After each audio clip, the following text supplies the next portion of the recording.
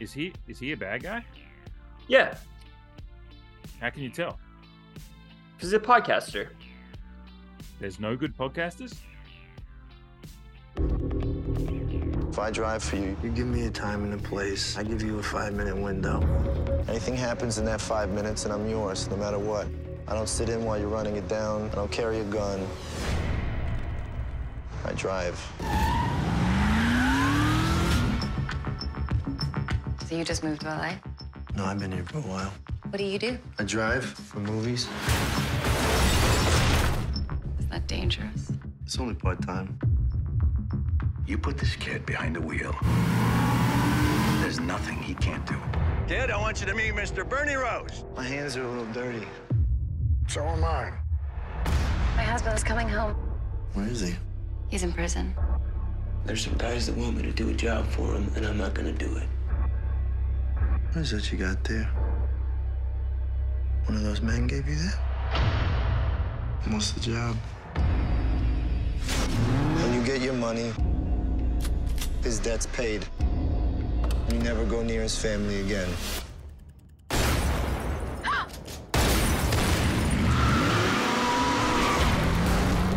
Did you have any idea there'd be a second car?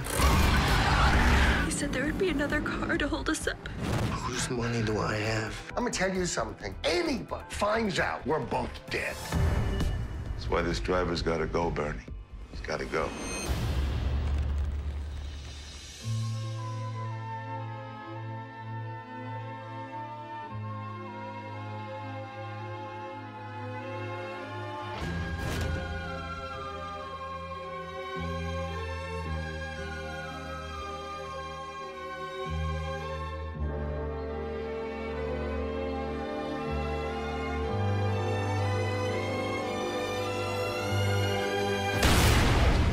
Do you remember this? No. Any dreams you have or plans for your future, I think you're gonna have to put that on hold. For the rest of your life, you're gonna be looking over your shoulder.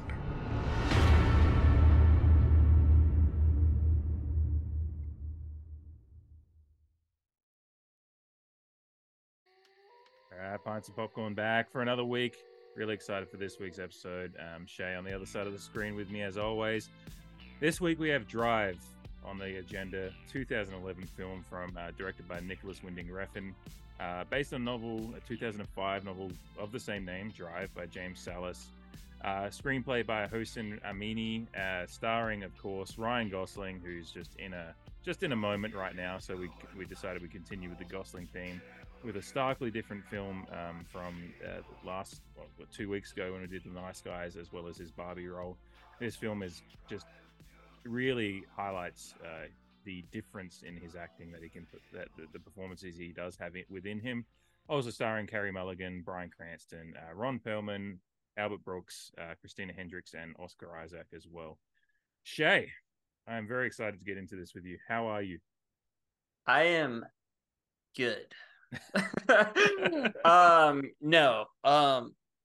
This was a movie we decided to do after, like, we just couldn't get enough Gosling off of Barbie, which we haven't done yet, and we'll probably give that some time, but we had just done Nice Guys, and we needed more Gosling, and he kind of plays a similar character in Barbie and Nice Guys in a way, and in this he just plays, like, he shows off his acting range, and I think it was like a really good choice to just like keep furthering the pod. Like, I think the cool thing about movies is you can jump from one section to the other just through one performance, and I think this can take us in a more serious way, like for our next one, if that makes sense. So Yes, yeah, no, we already do have one on deck next time. We think we seem to be in agreement on that off air. Yes, that has nothing to do with what I just said. Now that I think about it, but in the future.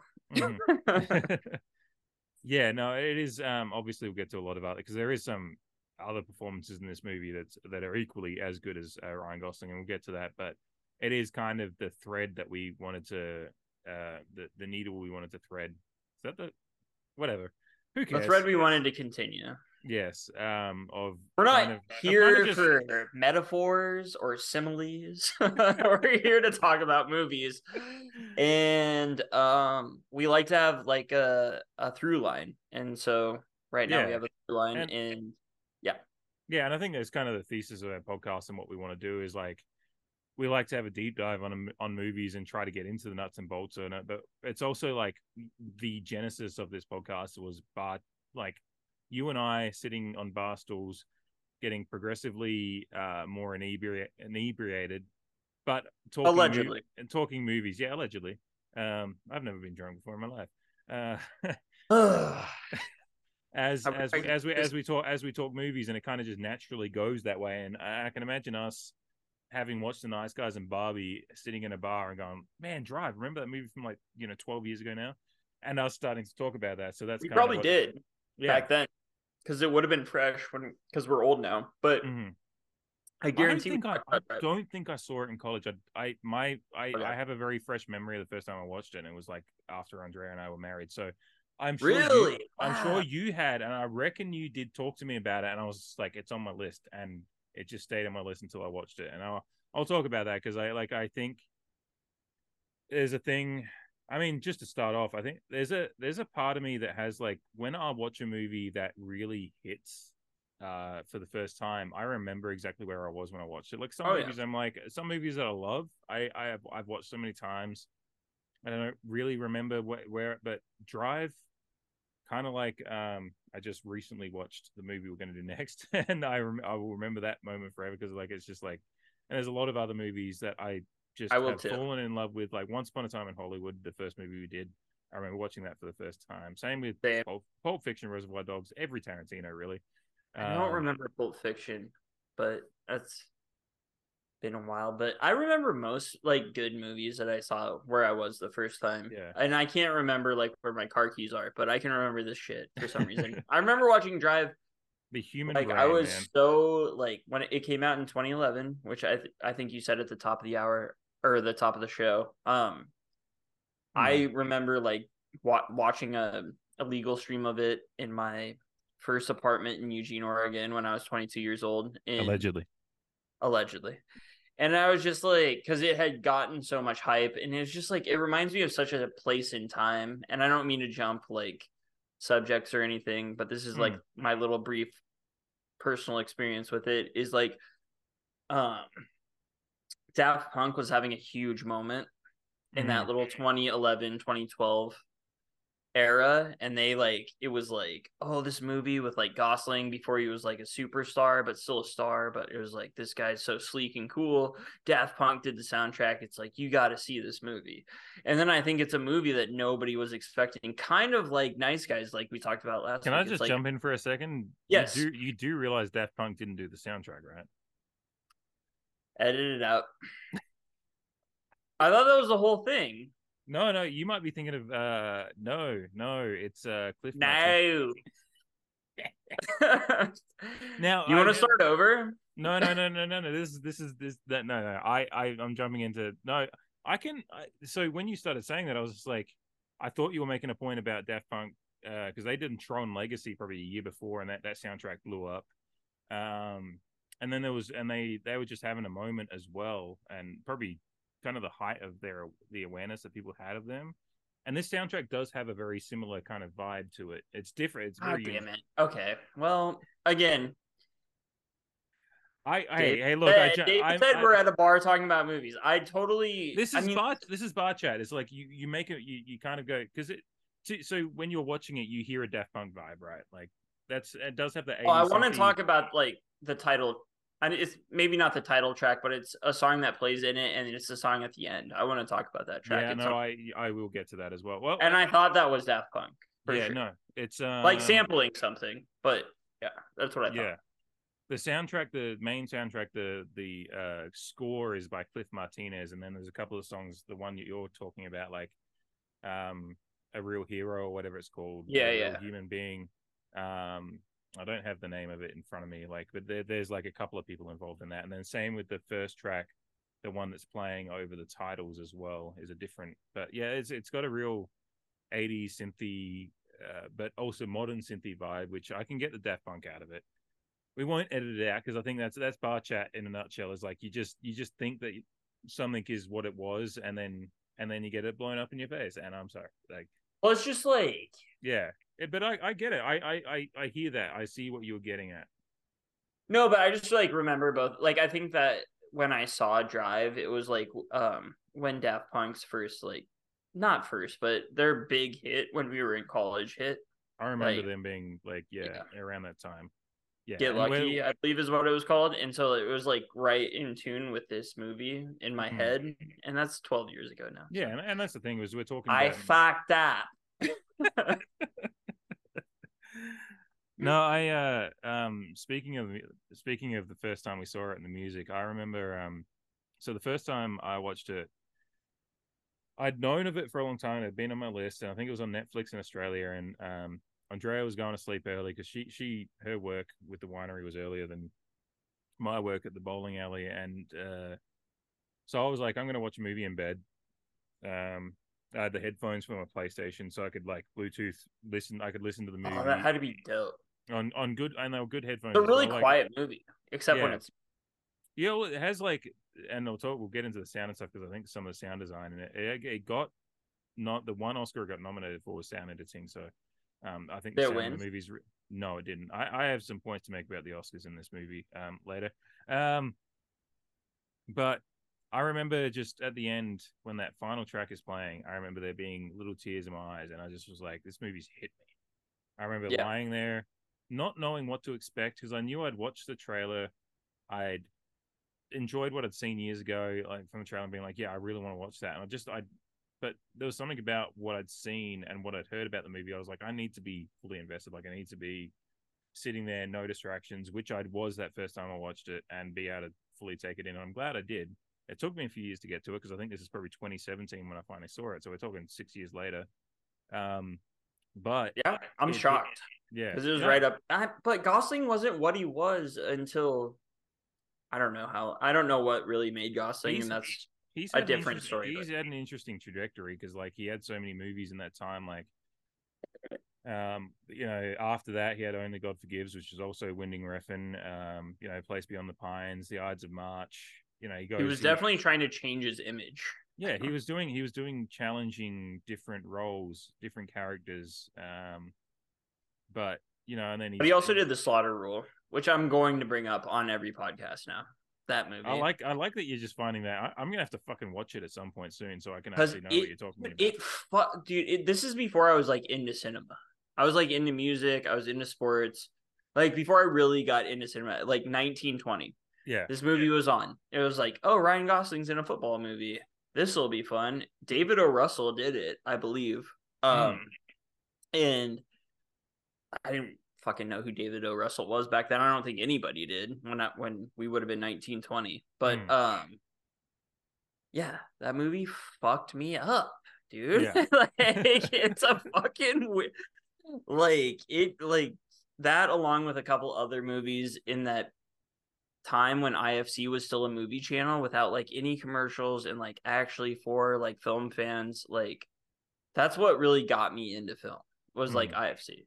I don't remember why I started on this diatribe, but it was, I think Ryan Gosling people thought that he was too bubble gummy, and so he started doing all these roles that were like, well, I mean, because for a long time he was the Notebook guy, like even after which I haven't seen.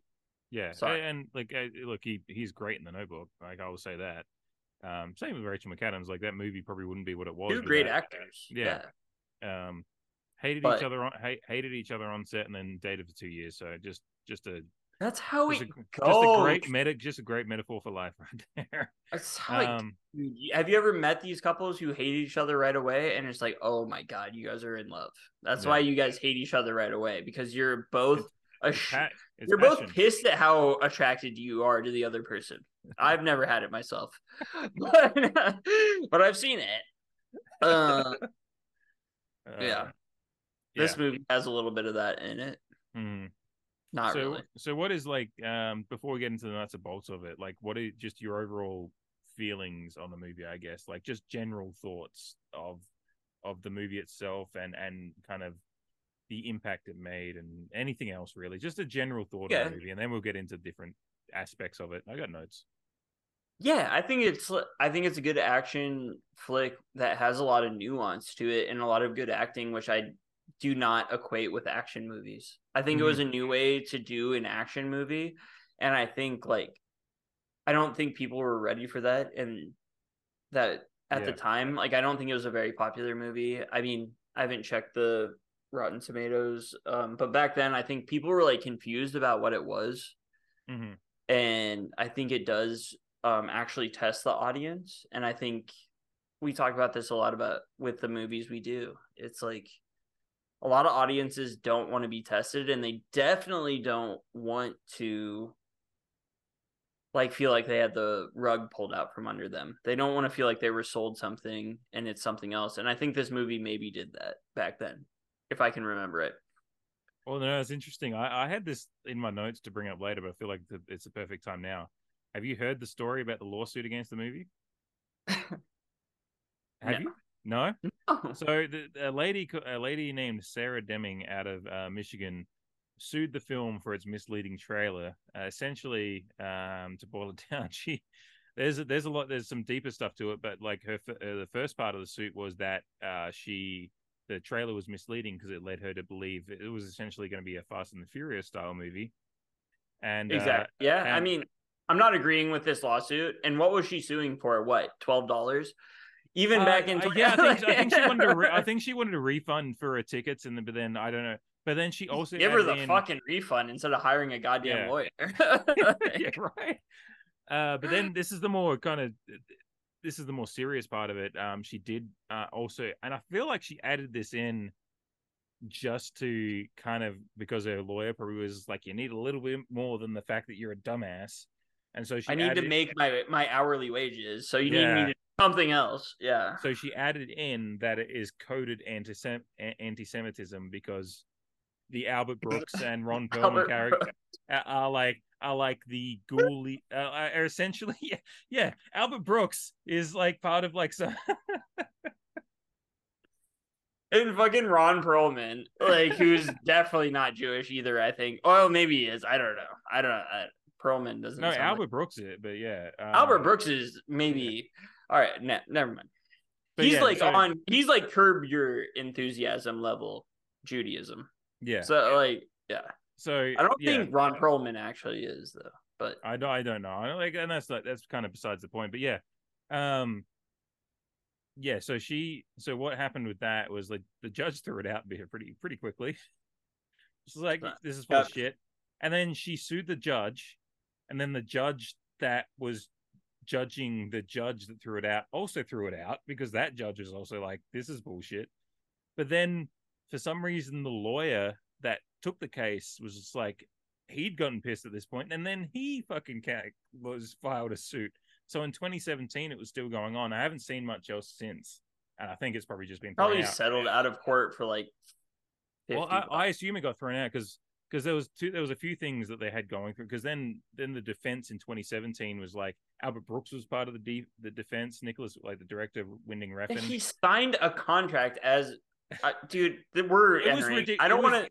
No, we're not getting into. I'm just talking about like this is to your point back about the film being somewhat misunderstood based on a trailer. That's not what I meant at all. So but this is the thing is like someone literally filed a suit. I think her main point was she was pissed off about the trailer, but then but she also threw in, and then but yeah, I think it's been thrown out because there was like beyond the point that the next suit got filed in federal court, and I think there was a few things going against them there because the fact that it had already been adjudicated means that they can just throw it out again. Also, and this is a dark place to be, but coded, like even if you think it's coded anti-Semitism, the stupid thing about First Amendment rights is that hey, you can have a movie with that if you want, because we know that there's those dark people. We don't support that though. We don't. Yeah.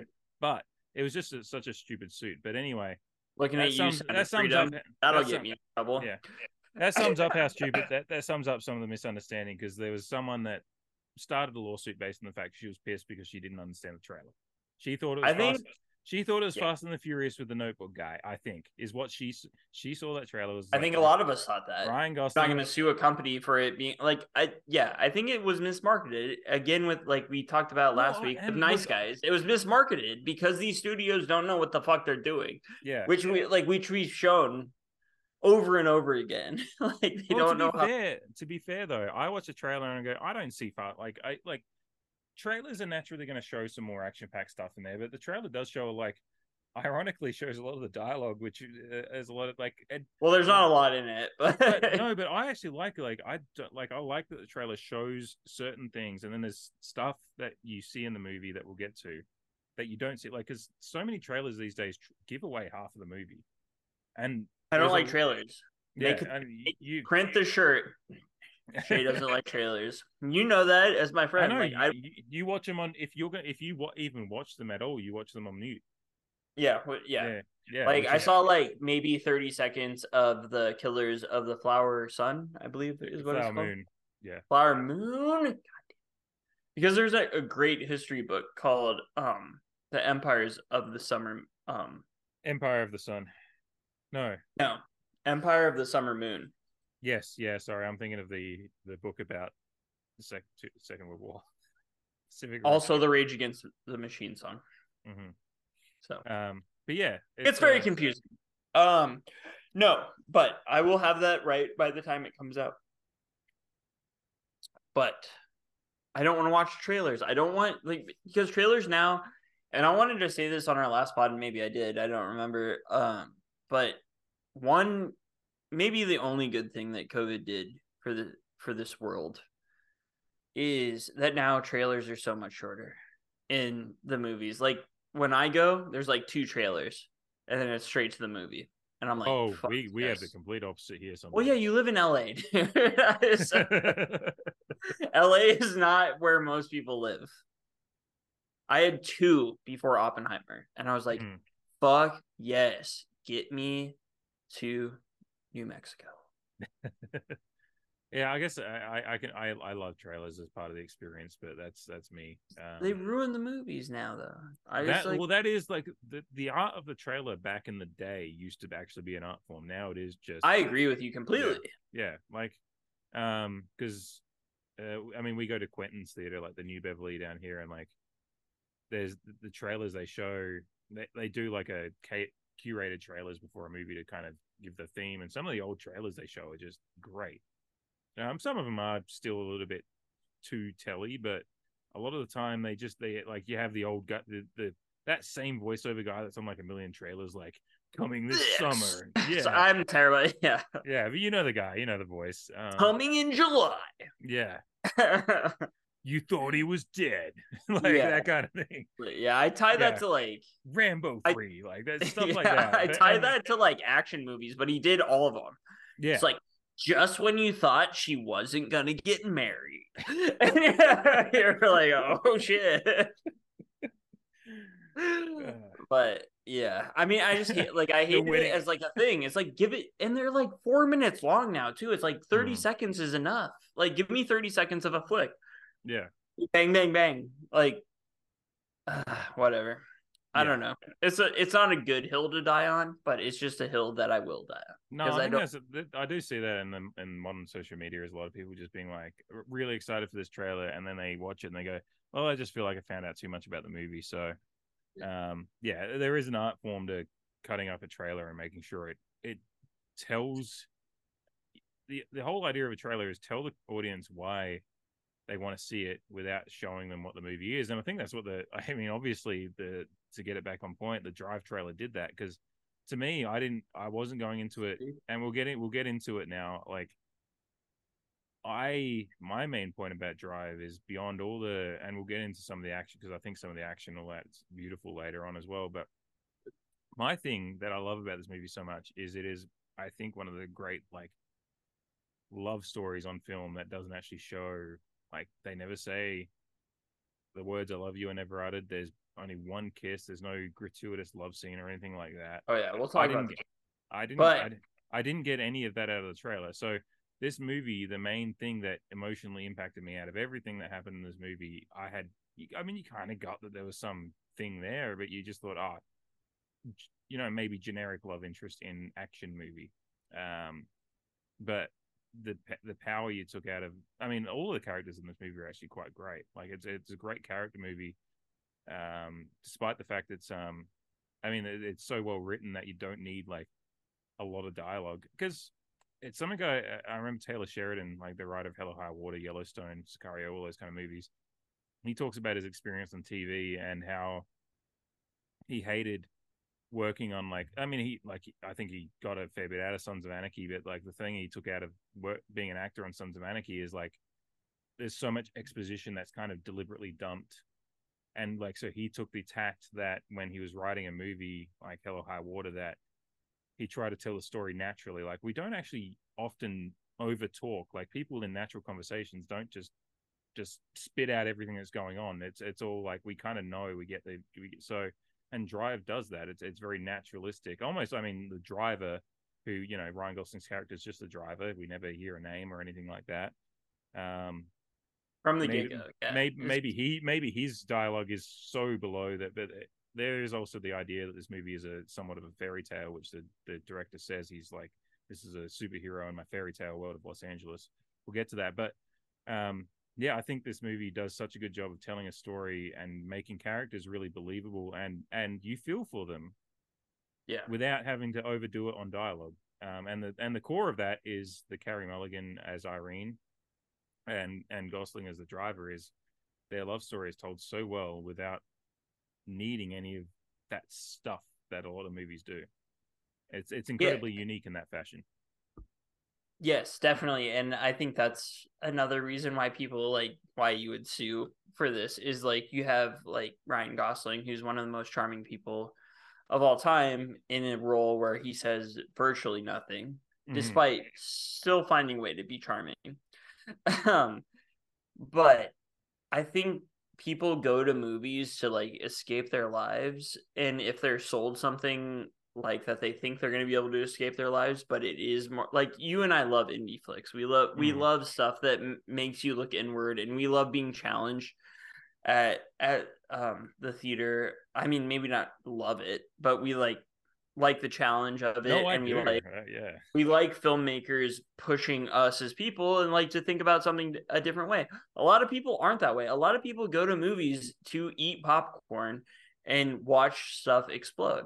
And so if this was sold as that, then yeah, it would be really hard. Like if you think you're going to go watch, and this is way before then, but like, if you think you're going to go watch a Marvel movie and then you have to like actually look inward at yourself because of what the screen is telling you, then that can be tough. And of course you're not going to like it. But if you go in and realize this is a piece of art, this is a creation, this isn't meant for like mass consumption. It's like which we'll get into the book later. I haven't read, but you've read it. But it's like, this is, and the director, like, this is what they wanted the world to see. And so I don't know. It's frustrating, like, because I don't feel like this film is that challenging. So it frustrated me when it came out, like, and I actually saw it. Because the way it was sold, I didn't want to see it. And I was a little pretentious 22-year-old when it came out. So it makes sense. Stop. I see your face. I was like, you're a pretentious 34-year-old as well. What are you talking about? That too, but I liked it so much more at 34 than 22. But no. It also took that amount of time for me to be like, oh, I love, like, oh, this is what it's like. Like, when you're 22, you're still, like, realizing what it is. You're not an adult. You're a kid. You're still realizing what it is to, like, try to be an adult. An adult?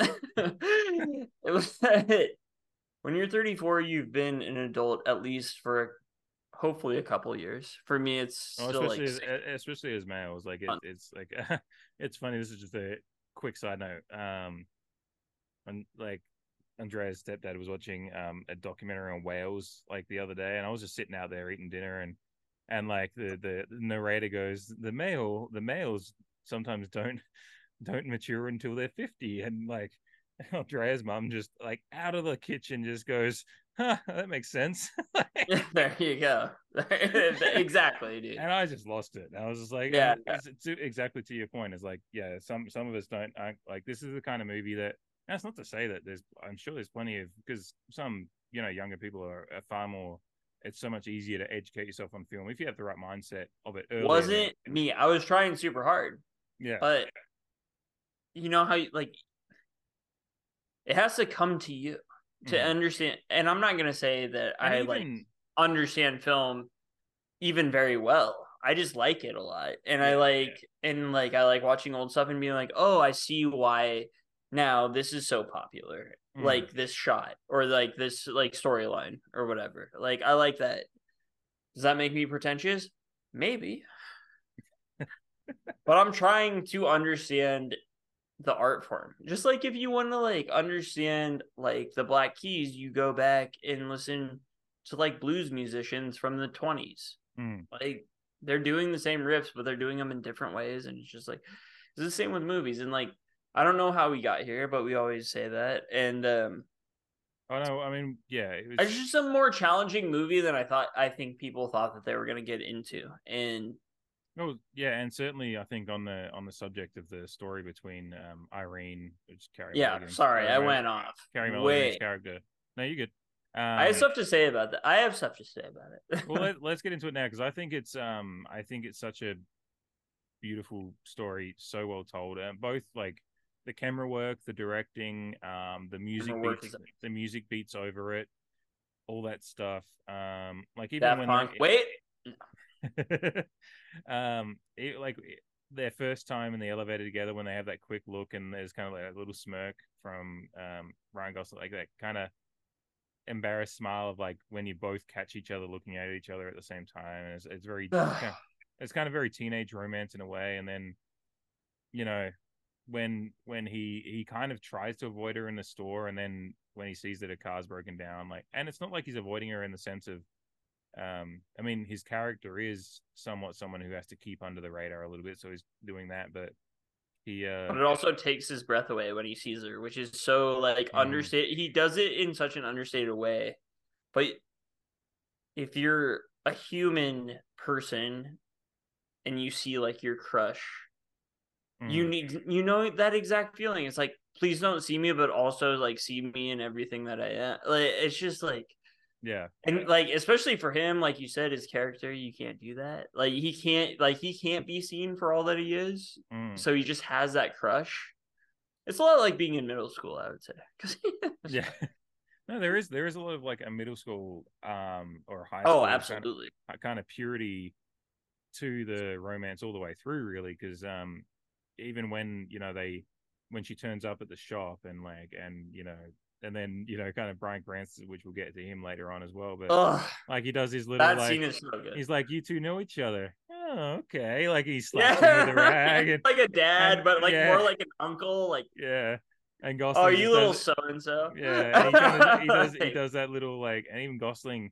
And it's interesting. I saw this brought up in something I read. Like the only time you ever see him smile in this movie, like the driver smile at all, is either when he's with Irene, or actually a lot of the time with Benicio as well. Like and the story between him and Benicio is equally as beautiful as well. Like because you see, like he immediately trusts the driver more than he ever does his own dad.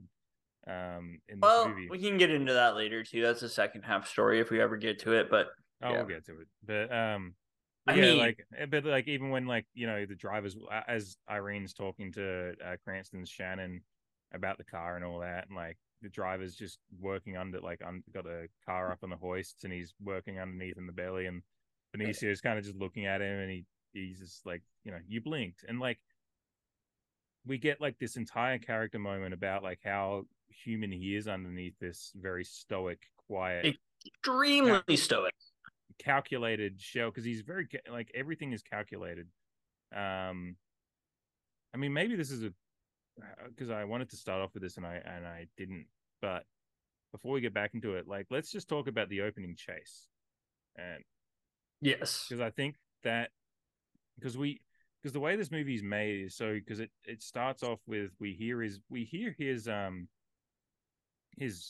kind of philosophy on both his driving job. Like, I drive, I'm there, you have me for 5 minutes. Inside that 5 minutes, I'm yours. Either side of it, I'm gone. Like, we hear that in the first as the screen opens, basically. Which sets up what you would think would be in like a standard action movie. Yeah. Again, this is why people sue. Yeah. But I don't agree with the suing, of course. But I'm just saying, like, I think it was sold the wrong way. But continue. Yeah.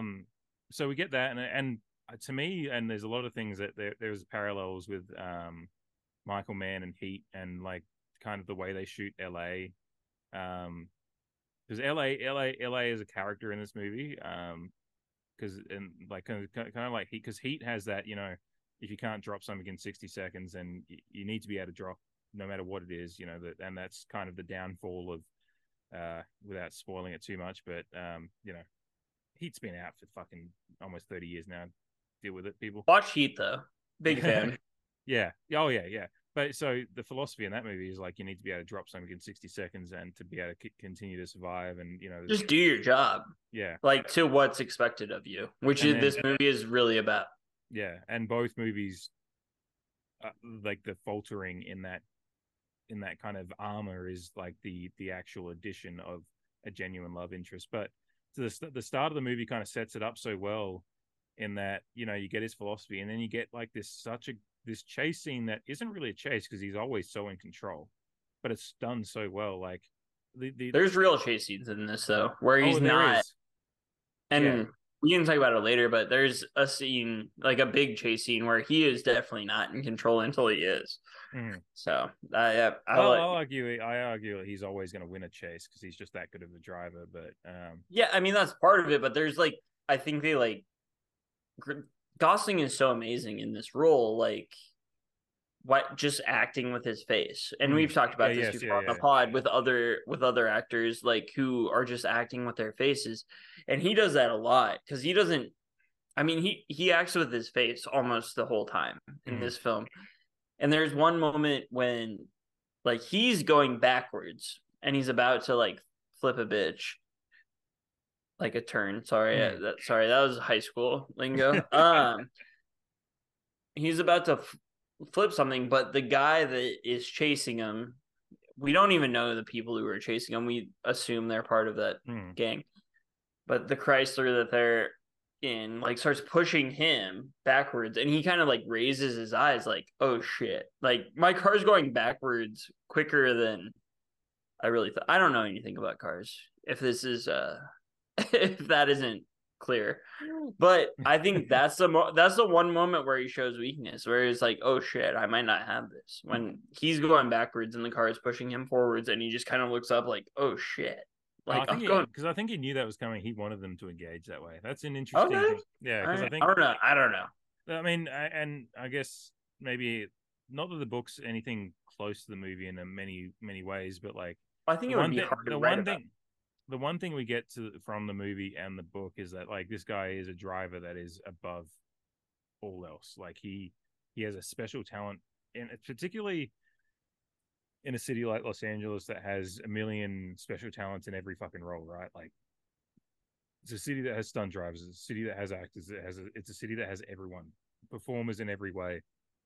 He stands out from the rest, you know, in whatever he does. So I think, like, that's the one thing that, like, in his capacity, yeah. I mean, and that's what he said. Like, he says, I drive. I don't carry a gun. He says, I don't carry a gun because that's not my role. Like, the one thing I do well is drive. That's what you hire me for. That's what I'm here for. That's what I love about the way this movie opens up. Is it opens up by basically giving you his world and saying this is what he's good at and this is how he survives, is because he's good at this, and he has a mantra to how he does it, and it's strict. There's no breaking of this mantra. It's similar to Heat. There's no breaking of their mantra, and as soon as they break that is when everything goes to hell in a handbasket in Heat. And it's I disagree with Heat. I would say in Heat he doesn't break it, and that's the problem, but whatever. It doesn't matter. It's semantics. Yeah, it's a different podcast. Anyway, but yeah, he we're talking about it off air though, because I now want to talk about it, and there's no way I will remember this at the end, so it'll just live in infamy. But in Drive, the movie starts off so well and kind of introducing you to how how good he is at what he does. Because the thing with the chase in this movie is it's not really a chase because he escapes so easily, and he got a fucking helicopter going and he uses the landscape, and it's like he uses the landscape. He knows it so well. Like he knows that he can go over the 7th Street Bridge, get under the like under those little overpasses and all that kind of stuff, and use them. Wait for the helicopters. He has the radio, so he knows what they're talking about. Yeah, the police scanner. Yeah. And then even when he like comes to that one of the lights, and I love, and this is where like a part of the sound design really works. Is like I was watching it on my like 4K disc, just on the TV. I don't have like surround sound here or anything at the moment, but like the sound design is so good. Like when that cop car at the lights recognizes him, and he puts the foot down, like the sound is so good. Like this is why I got nominated for an Oscar. The sound, like the rumble of the engine, it's not like gratuitous. It's not like Fast and Furious or any of those, gratuitous chase movies, which I love them, but they beat you down with the sound.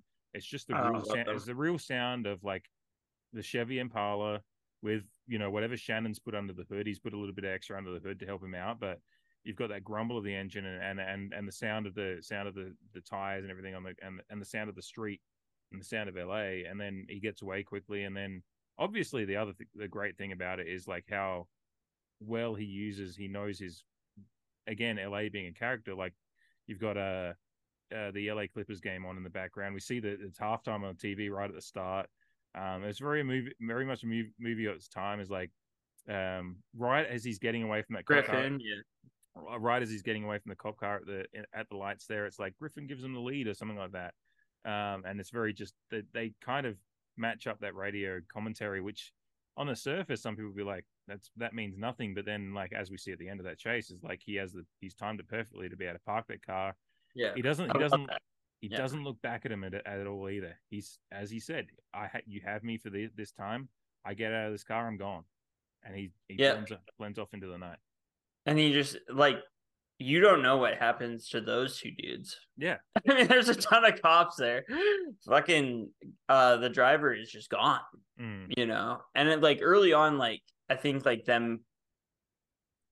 such like a perfect way to set it up. It like.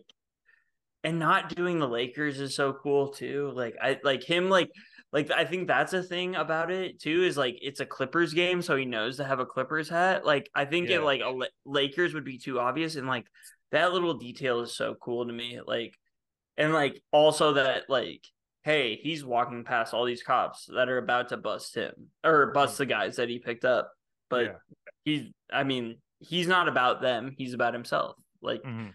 He's about himself until he meets somebody. I mean, yeah.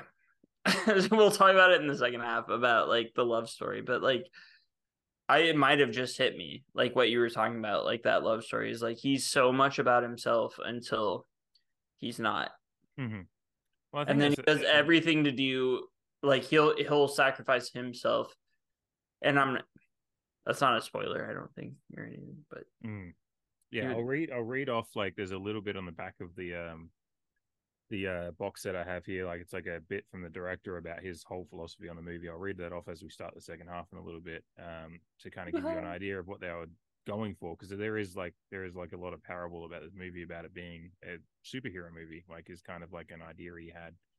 Like it's an anti-hero superhero, but there's many kinds of super. Like there's the classic superhero, but then you can have heroes come in many forms, as we like the soundtrack, like a real hero and a real human being. Especially back then when it came out, it was way before the superhero shit. Or I mean, it was like in the start of it, but it was like only 3 years after the first Iron Man came out. So it was like I think the first Avengers maybe came out probably just after Driver came out. And like anti-hero was a thing, but it still wasn't like it didn't become oversaturated at that point, which I will also bring up Mad Men later, which was an anti-hero.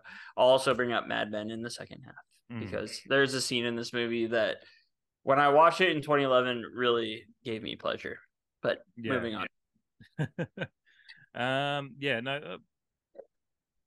guess do we want to just break for halftime and get to the second half? Because I feel like if we get into some of the other stuff, we might we might keep talking. So if we want to break for halftime, if we natural halftime, because I think the second half might even go longer than the first half because I just feel I like would assume so. Yeah, but like if we break now because we've kind of just opened up with a lot of kind of our thoughts and kind of the start of the movie, but then everything else is just there's so much to talk about. So yeah. I mean, again, like it's a classic Pints and Popcorn. Like I came into it thinking I had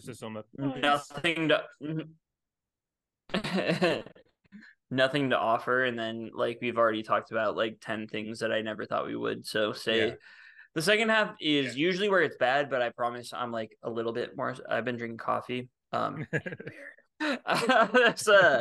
This first half, but the second half I have like I'm excited to talk about it because there's so much to this movie, and that's what I love about it being in such as we talked about off air, like it's 100 minutes long. It's an hour and 40. It's a short movie, but it packs so much into it. Yeah, which is incredibly respectful. All right, we'll be back with the second half. Well, for you, very like straight away, really. Yeah, for us, we'll see on the other. There'll be a pee break. Oh, for sure. See you soon. I've been exploiting him ever since. Shh, don't tell him.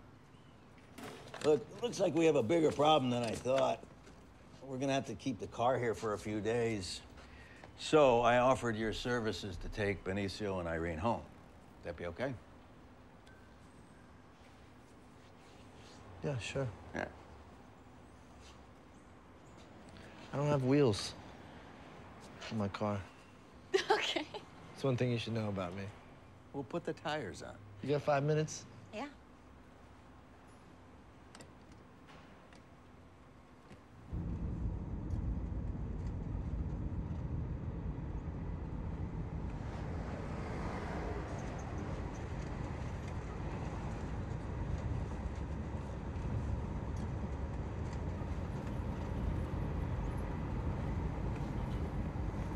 Hey, do you want to see something?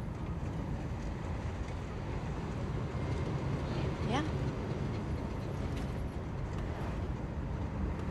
Okay.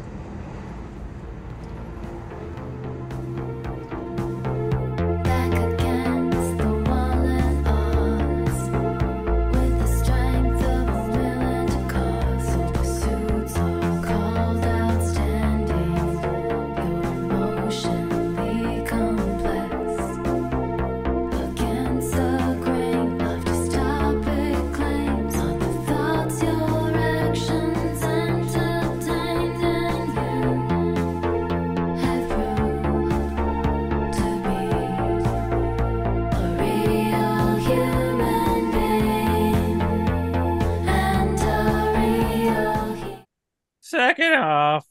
Too hot. All right, we back. We had a pretty, I think, as per usual, it's Pints and Popcorn. It's bar movie chat.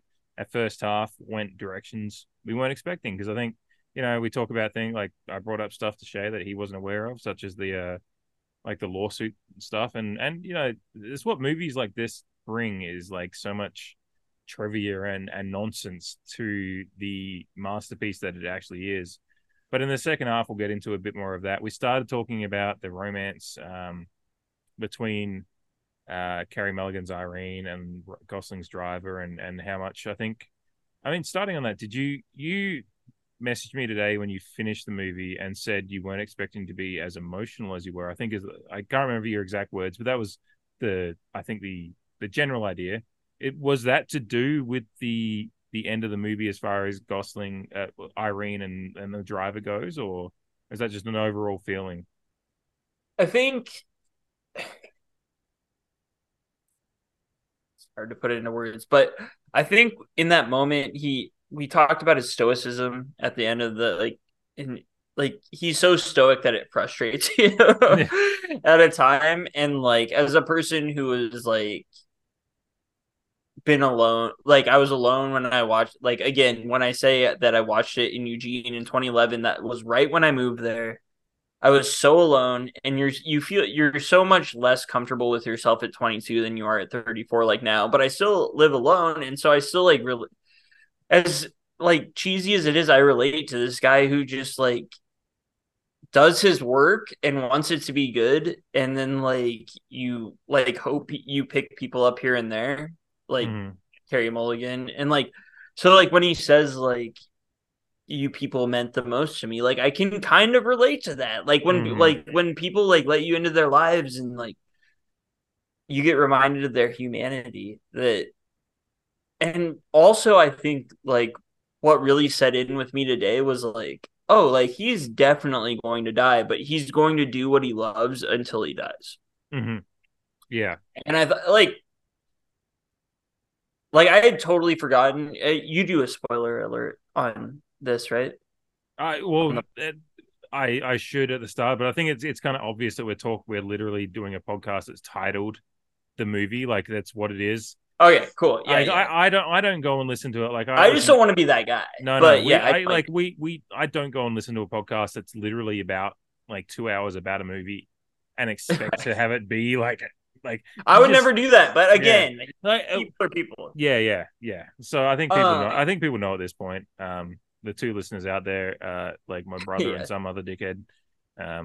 Thank you for listening, and spoiler alert. But yeah, like when at the end, like after the scene with him and Albert Brooks, like him, like you think he's dead, but then he just like he's gonna drive until that wound kills him, but he's just gonna drive because that's what he loves. And there's like something like so like frustratingly romantic about that. I think that like he's so true to his character to the very end. Like doesn't take the money. He doesn't want the money. He easily could have given. He'll take payment. He'll take whatever payment people will give him if he enjoys the work. If the work is kind of fundamentally like kind of like I mean, just side noting to Cranston's Shannon character, like there is like 5 or 6 different hints to his propensity to take a little bit more than he should. Or try to, at least. Yeah, because it's I've got the notes here because there's he like when he does that driving scene in the stunt in the movie where he flips the cop car, it's I've negotiated 500 more, and he goes, I'm taking half of that, obviously. Yeah. And then he says he's only made 30K for the year. That is, I mean, at the time you go, oh, okay, Jesus, tough business he's in. But then when you hear him, all these little bits, it's like, no, he's saying that's what he told his fucking like tax agent. He made far more than 30K. Yeah, he's working in a legal chop shop. Yeah, I mean, and then he's like, I'm going to drive the price down the car. Don't tell him how much you'd like it. Like, he's paying, like he tells Irene he's paying him less wages. Don't tell him. And then even after everything goes down and like he's just like, this shit serious. He's like, do you need me to look after the money? But after all that, I'm like, fundamentally, that guy's a good guy. Like he meant well. He's such a fascinating character, and this is Cranston right in the middle of the Breaking Bad run, I think. And absolutely. And 2011, that was like before it was even like a really big deal. That's when it was about to probably pop. where it was about to crescent. It was like popping right maybe as the I movie would say was coming it popped out. super hard in 12. I didn't watch it until 13, so I didn't watch it until I was married. So in 2016, I was well behind on it. This is an off-air chat, but you know me and TV shows. I'm better with movies. We're movie kids, especially now that both of us are like, you're married and I'm a career man. So I have a hard time like keeping up with shows. I mean, I'll watch Winning Time and like shows that are important to me, but I get what you're saying. Like, but like Cranston and like at the time, Mad Men was also like a big deal, and like it was before. And again, this okay, I'll say spoiler alert right now if you're a TV fan and you're this deep and you haven't watched all of Mad Men. But like I think Christina Hendricks' character of Joan takes a turn in Mad Men and like becomes extremely likable. It's like, I have no offense. I haven't seen Mad Men. So, yeah, no, I'm not worried about spoilers. Like I kind of take you don't remember me saying that. I take the notion of kind of like the Sixth Sense thing. Like at some point, you've just got to know that Bruce Willis was dead the whole time. And I'm not even well, I saw that when I was like fucking kid, so I did not. But that's a whole different story. But and this is just the thing. Like I wanted to say this in the first half, but I was like, we'll get to it. I was like, seeing Christina Hendricks get her face blown off at that point as a Mad Men fan, fucking ruled. I loved that when it first came out because like she was such an over the top mean person in Mad Men at that point. In 2011, again, the show went till I think 2015, maybe 2014. So there's multiple seasons, but seeing her in the character that she was when I originally saw it versus what she was in Mad Men was so awesome. That's another reason why I like this flick. Like, yeah. So, and that's the interesting thing about this movie is like there's so many. There's not a whole lot of characters. Like it's a very small cast in many ways. Even but though we see a lot of people at different like it's. I mean, as I said earlier in the pod, it's. I mean, Los Angeles is a character in a way because we see so many great shots of LA, but kind of like Michael Mann with LA, he doesn't shoot the. You know, because LA is a spread out city, has lots of different areas. You know, you get your Santa Monica, you got all your beachside suburbs, and then some lovely other places. But the true character of LA sometimes is in these grungier parts, and that's where the movies find some beauty in the chaos of it, I guess. And that's what this movie finds, and it finds like LA characters such as Cranston, who you know is involved in the movies, always trying to make a little bit more and. Yeah, and interesting characters that have multiple different like things that they're trying to get out of life, and maybe they're trying to take a little bit more than they should. And as we find out through minimal dialogue, by the way, the Cranston stuff, and well, I guess Albert Brooks does that little bit of exposition on the driver in the shop when he says, "Do you want to know what like you know how we know each other?" And like Shannon and tells him how he, but. We had hints leading up to that. We kind of knew why his leg was fucked at that point. But we figured after like, especially Nino does the like, "What's up, Shannon? How's the leg?" You know, I was gonna do a Perlman, and I was like, no one can do Perlman. Like he's well, great. Perlman's not even doing Perlman in this movie. He's doing like something that you don't even recognize, and that's why he's the man.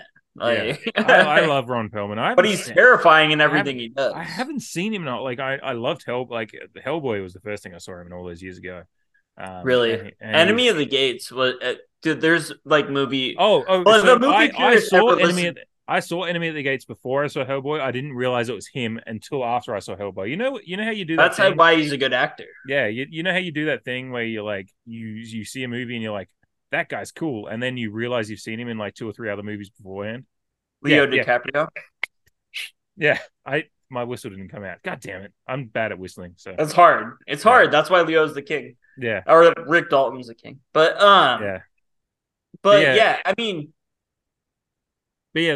this is we were talking about the leg thing, and just how the characters developed and all the minimum dialogue that leads you to caring about these people. That's what I love because you can watch a 3-hour movie and not give a shit about anyone that's in it. And then we watch an hour and 40 movie like this, where there's like a bunch of characters that on the surface are sometimes like even Oscar Isaac's character. I'm not exactly sure how good of a person he is, but he's terrible. Probably. Yeah.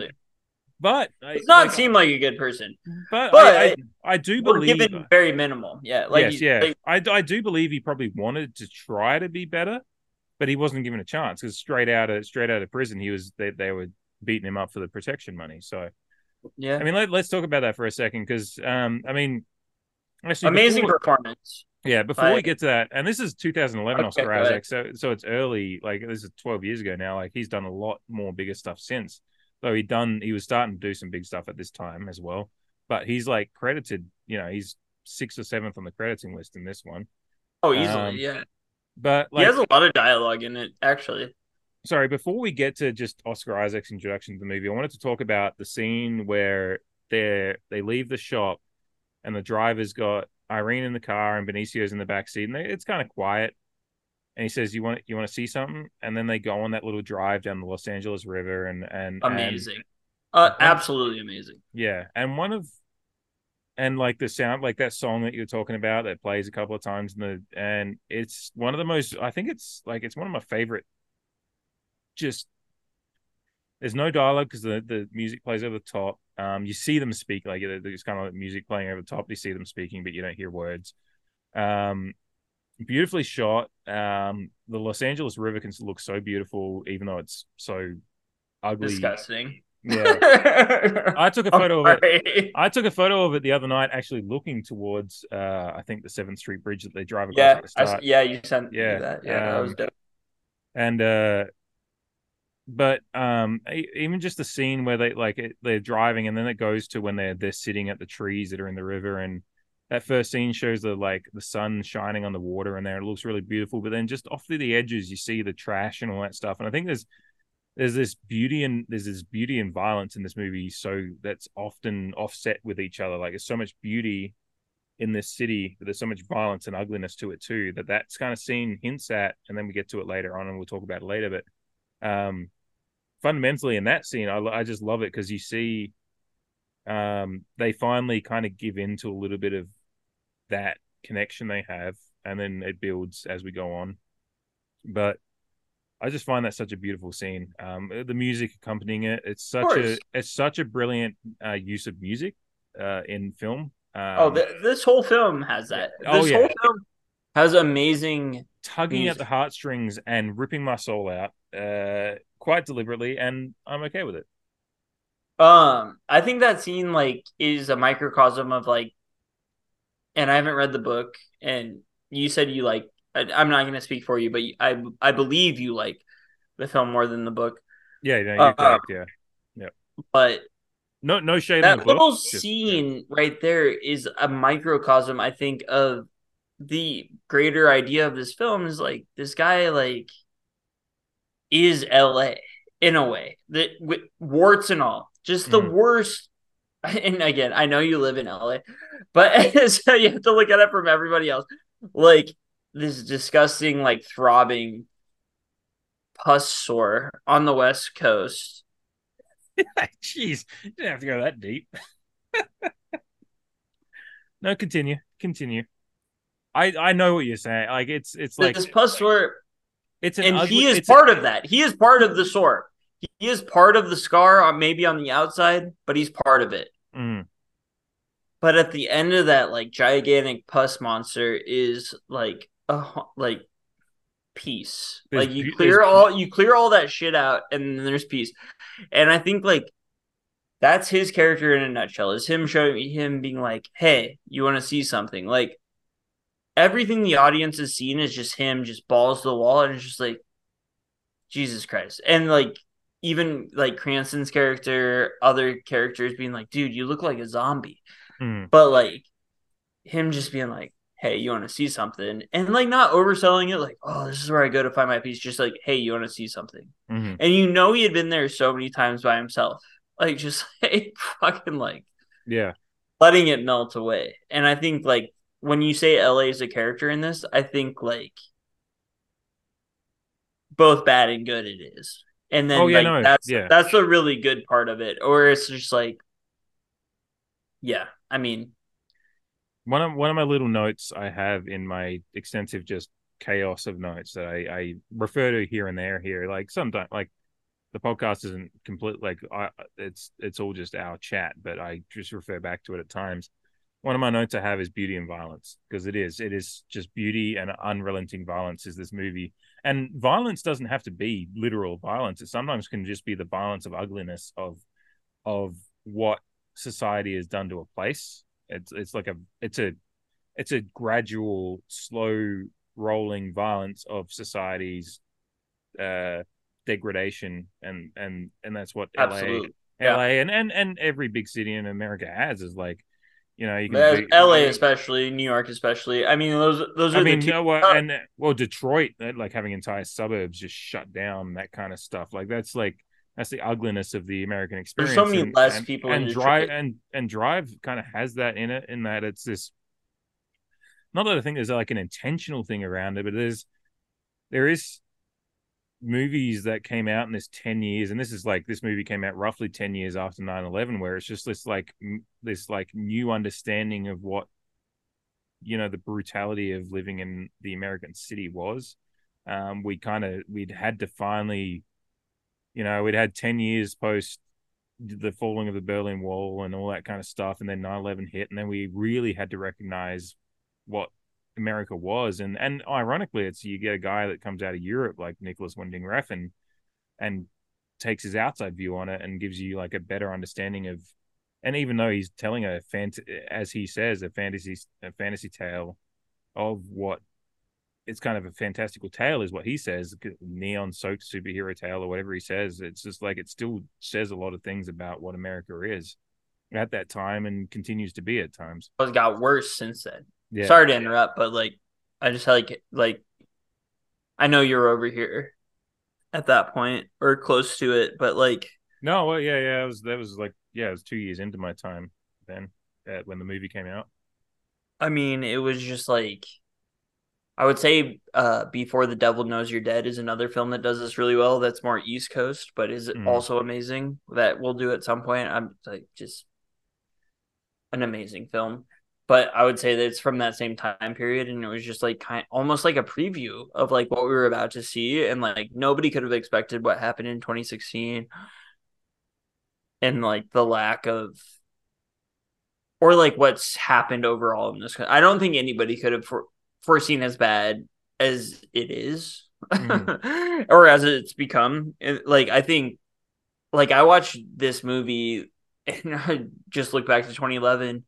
Thinking about it, and I was just man, it was so much more it just felt so much more peaceful back then. And yes, of course, I have 12 years of experience since then. But at the same time, I just remember and again, I was living in Oregon and not the East Coast, which is different too. But it's just I remember it back then, it's just it didn't watching this movie, I went back and thought about how I felt when I originally watched it in 2011. And I was just man, I was so much more peaceful back then. I was not less intimidated. Almost by America. And that's what kind of blew my mind. And I think like you were just saying is this was showing the sides of America that have overtaken it in a way.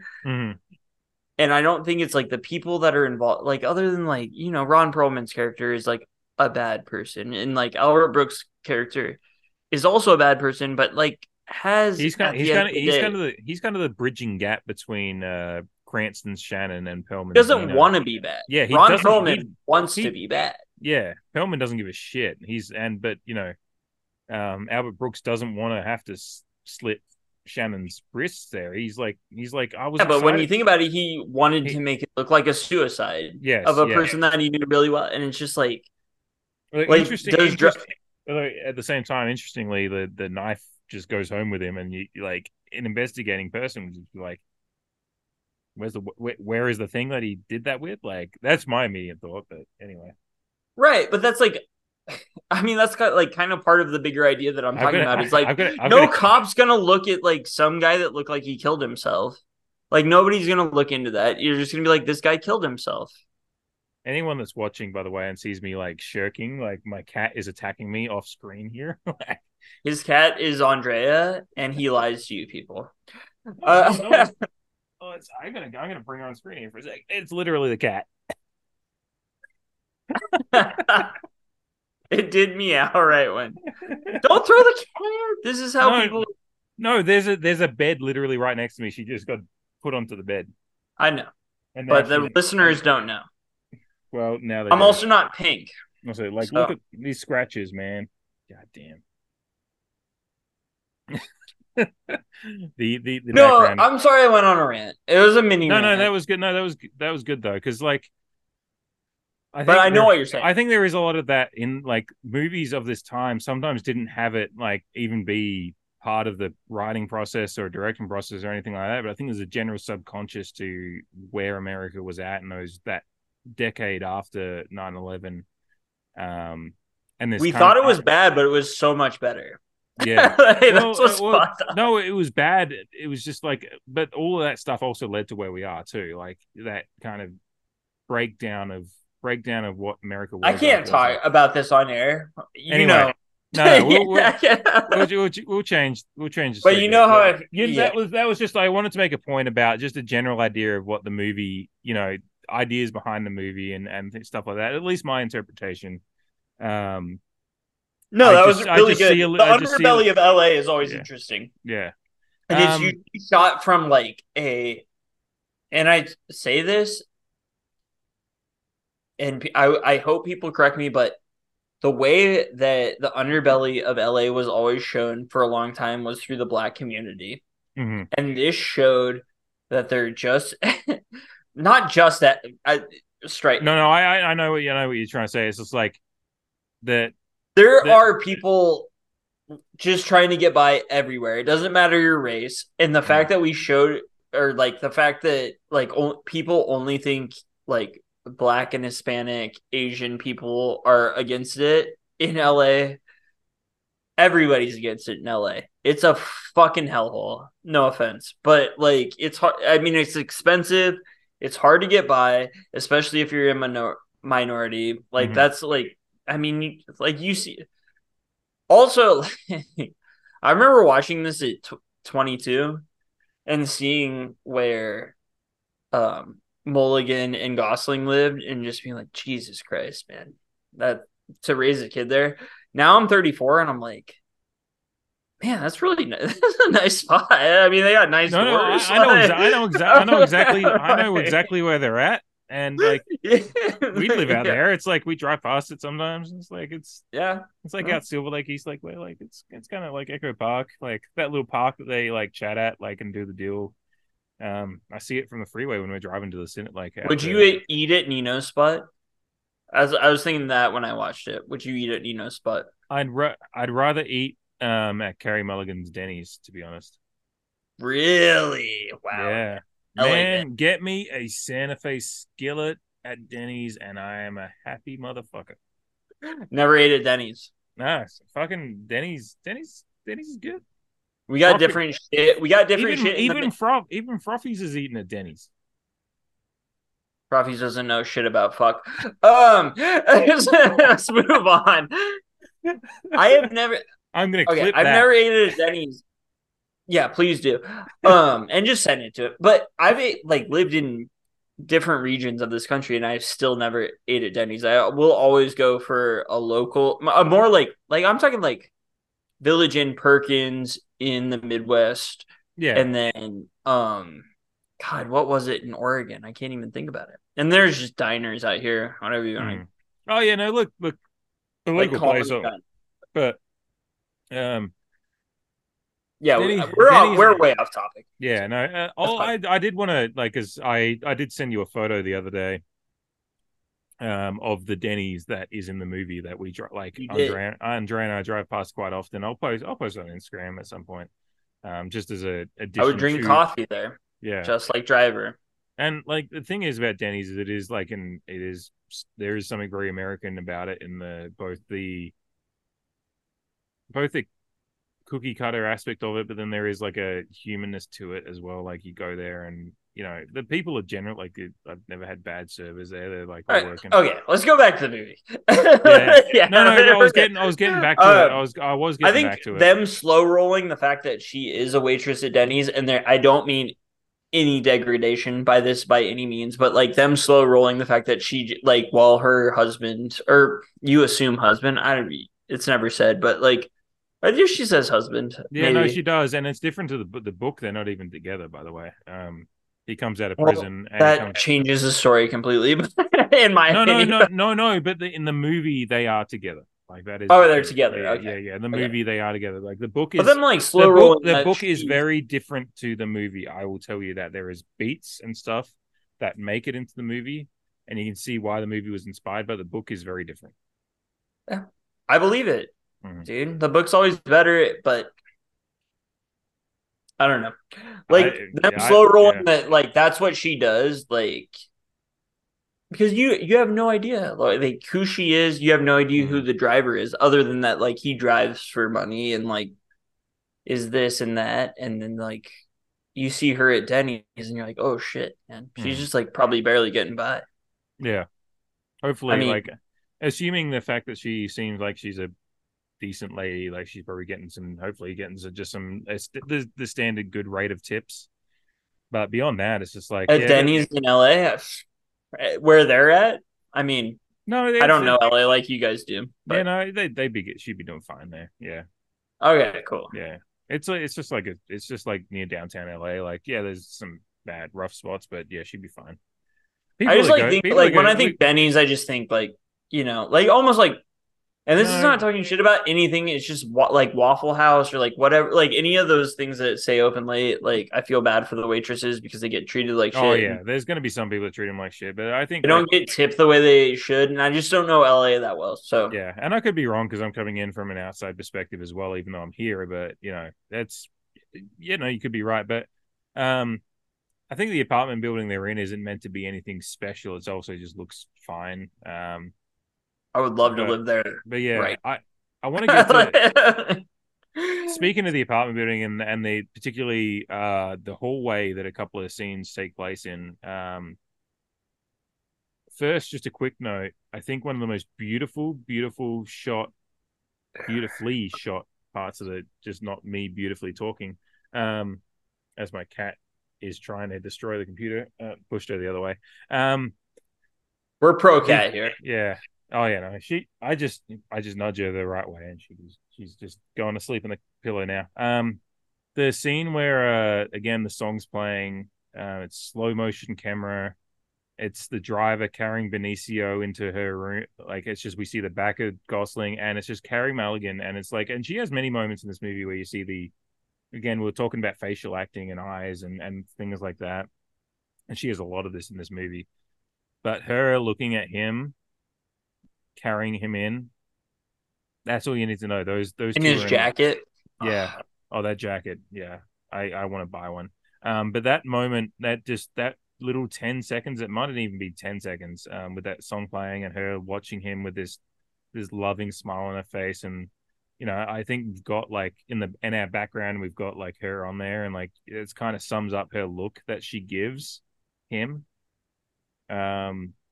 Yeah, I love that. That says all that I need to know about a love story. Is just like that moment. There's a lot of little moments, like when they're in the LA River, like we are talking about earlier, and even when she's looking at him after he's stomped the face of the guy in, she's got some pain and confusion there, but she still knows beneath. But he also protected her before that. I mean, yeah. So let's talk about so one thing, your thoughts on that scene where he's carrying the kid in, because that scene, I love that so much. I think it was him trying to, like, obviously he's in love with Carey Mulligan and whatever. But I also think he has an equal, like, to be in love in that situation is not just like lusting after the woman or whatever it's like, no, love is different than lust. No. So no, you just let me finish. It's like, okay, yeah. It's like, because on the surface, people will want to just be like, are they going to fuck? Like, that's what people do when they watch movies. I think the beauty of that moment is she loves the fact that he loves the son as well. Like Benicio is a part of it. Like he's actively made Benicio a part of his life. Like Gosling sits there and watches his cartoons with him. Our little opening was about like talking about like, you know, are all sharks bad guys, all podcasters? But you know, like, you know, there's this thing in that like this love story is so unconventional in the sense that so much of it's through the prism of the kid. Which is really, for sure. Yeah, I think it's also just like, which, as I'll get to in a moment, I think is a parallel to offsets the fact when Oscar Isaac's brilliant performance as Stan Gabriel comes in, and we see this coldness, not coldness, like Benicio's still like, you know, he's my dad and stuff, but like, you know, when Stanton gets beaten up in the garage, and Stan is like, no, don't worry about it, like, come over here, come on, and like the kid just won't go near him. Yeah. And yeah, like maybe that's fear, but like then when Gosling's driver slowly rolls in there and sees the guys walking away, and then he just like he sees Standard there covered in blood, and like Oscar Isaac's like the Standard's just like, oh, for fuck's sake, like, oh shit. Like he's kind of, and like the just driver just goes over and kneels in front of the kid, and he kneels down, and it's really well shot. Again, the directing by Winding Refn's really well done, the camera work, all that stuff, really well done. He just captures this perfect moment of like an adult kneeling in front of a kid and saying, let me understand you, like I'm down at your level. Yep. I'm here to comfort you. And like it's all these little moments, but like there's so many moments between Carey Mulligan and Gosling, but there's so many moments between the kid that plays Benicio and Gosling as well, that like I just love this triangle of this love story as well, is what I was trying to get to. Yeah, definitely. Like, and I definitely looked at it way differently this watch compared to, because Oscar Isaac was not like a person on my radar in 2011, which I don't like. He wasn't on my radar until like what, 14, 15 maybe, whatever, doesn't matter. But like I had way more sympathy for him probably this watch, because he was a famous actor, and that's just my fucked up brain just being like, it's Oscar Isaac, so it's like that's what we do as movie watchers, right? Like we sometimes project our understanding of them as a person and the movies and roles we like. So yeah, I get it. I think I felt way less sorry, and that's also like, again, it's a decade between watches. It's like I probably am more empathetic now than I was back then to his character, and I do think his character wanted to mean well and like everything, but it, just got. I mean, it's a tough movie. Again, it's like, this is why, like, we talked about it earlier. It's like, this is why, like, people probably didn't like it, is because they didn't feel good coming out of it. But, like, you and I are used to not feeling good coming out of movies. And, like, well, I guess that's why I liked it this most recent time compared to, like, when I was 22. Yeah. It's like, I didn't expect the movie to be that way, but, I mean, go ahead. Speaking of the, like, the Oscar Isaac thing, like, because I guess again going back to the lady that had the lawsuit against the movie, is like the Fast and Furious movies, like I think like 5 or 6 of the characters have died and then come back because they haven't actually died. And then I don't want to talk about that series on this podcast. No, I'm making it. Just don't butt in, dude. Pretentious Shay. My point being that make the shirt, print it, or hashtag still a thing. I'm trying to find the right design for that shirt. But I can send you. But then that's what like people, when you see Oscar Isaac get killed in this movie, it's just like, if you're watching this movie the first time and having no idea what's going to happen, is like maybe you're thinking that he was going to help them, and then the movie was going to go in a different direction. Then that happens, and it's like, oh shit, he's dead, and then you realize the cataclysmic events that follow that is that him dying means that they can't actually be together. Like, ironically, means that he can't, Driver can't be with Irene, and everything that you hoped for out of this movie, that the love story would be fulfilled. But the love story, if you actually watch the movie, is fulfilled in a way. It's not the way we want it to be. And yes, they can't be together, but they also both have a basic understanding. And you mentioned it at the start about him saying that this is the best time he'd ever had. And again, essentially with the song that's playing over the top about a real human being, it's like he felt like a real hero and a real human being all at once, and had an impact on their lives. They only even got to kiss once, but it was probably the most passionate kiss he's given and she's had, and that was probably the most beautiful moment. And like, life is about moments. And that scene in the elevator was it's just swelling me up, dude. I mean, that's what like you're killing me over here. Like, that's what this movie's about. It's just like love and relationships and stuff in this movies like this. It isn't linear, and unfortunately sometimes it doesn't end the way that you want it to as a movie watcher. But then, I mean, it's heartbreaking at the end of the movie when she goes and knocks on the door hoping he's there. Like, that kills me every time. But at the same time, it means that they've... I don't know how I felt about that. I wouldn't say heartbroken, because... No, like, I'm already... Like, you kind of already heartbroken in a way, aren't you? Like I think you're... But you have no more shock left. I would say, like, you get well, and you already know that he's not going to answer the door, right? Yeah. Unless you're fucking a dunce. Yeah, but like, she doesn't in a way because she's like, she definitely doesn't. Yeah, we're watching. She's just gotten this phone call and she's still probably shocked from watching him. You know, she's had to deal with the trauma of watching him stomp this guy's fucking face in. Again, Beauty and Violence, which is a point that I've got written here a couple of times. And again, like that scene in the elevator is Beauty and Violence, because you get this beautiful camera work where the lighting dims slightly and just focuses in on them. They kiss, and then in the elevator. Yeah, in the elevator, and it's that's easily the best shot of the film when the light swells to them kissing before he brutally murders somebody who was going to murder him, not his fault. Mm-hmm. I would, and also right before that, when the elevator, because they're in the hallway, and like he's telling her his role in Standard's death and slaps him. And what I love about that scene is like he's telling her all this stuff. Like Standard was into this shit. I tried to help him. It went bad. Whoops. I was involved. Yeah, whoops. And what I love about it is like she slaps him at this point. And what I take out of it is she's not slapping him because of his role in Standard's death. She's slapping him because some of the facade of what she believed in him has broken down because she's already in love with him. She doesn't, on the surface, it's like, oh, my husband died, the father of my child died. But like the slap is actually her anger at him and what they under the surface had. I mean, it's a lot of things. I think there's a lot of things going on there, but like that's why the slap comes from passion, and she wouldn't slap just a friend, right? Like there's something in that there is the love, like the burgeoning thing that they had, but they hadn't fully explored, but they had, and like it was there, and it's just like I just find that beautiful. And then it goes, and then it's the one moment we see the true vulnerability. God damn it. Vulnerability.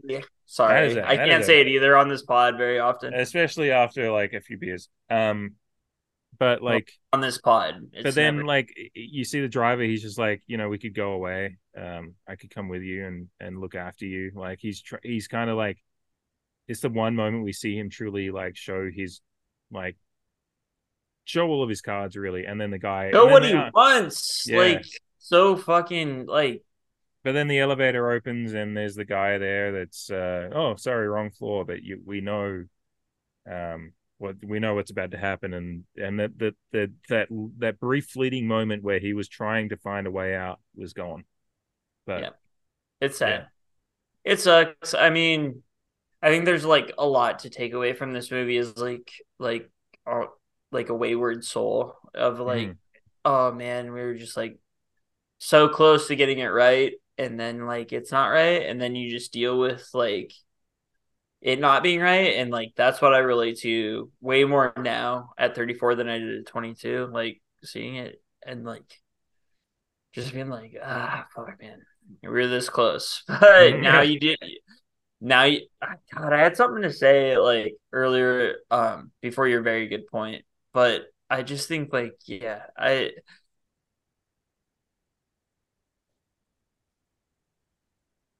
a beautiful love.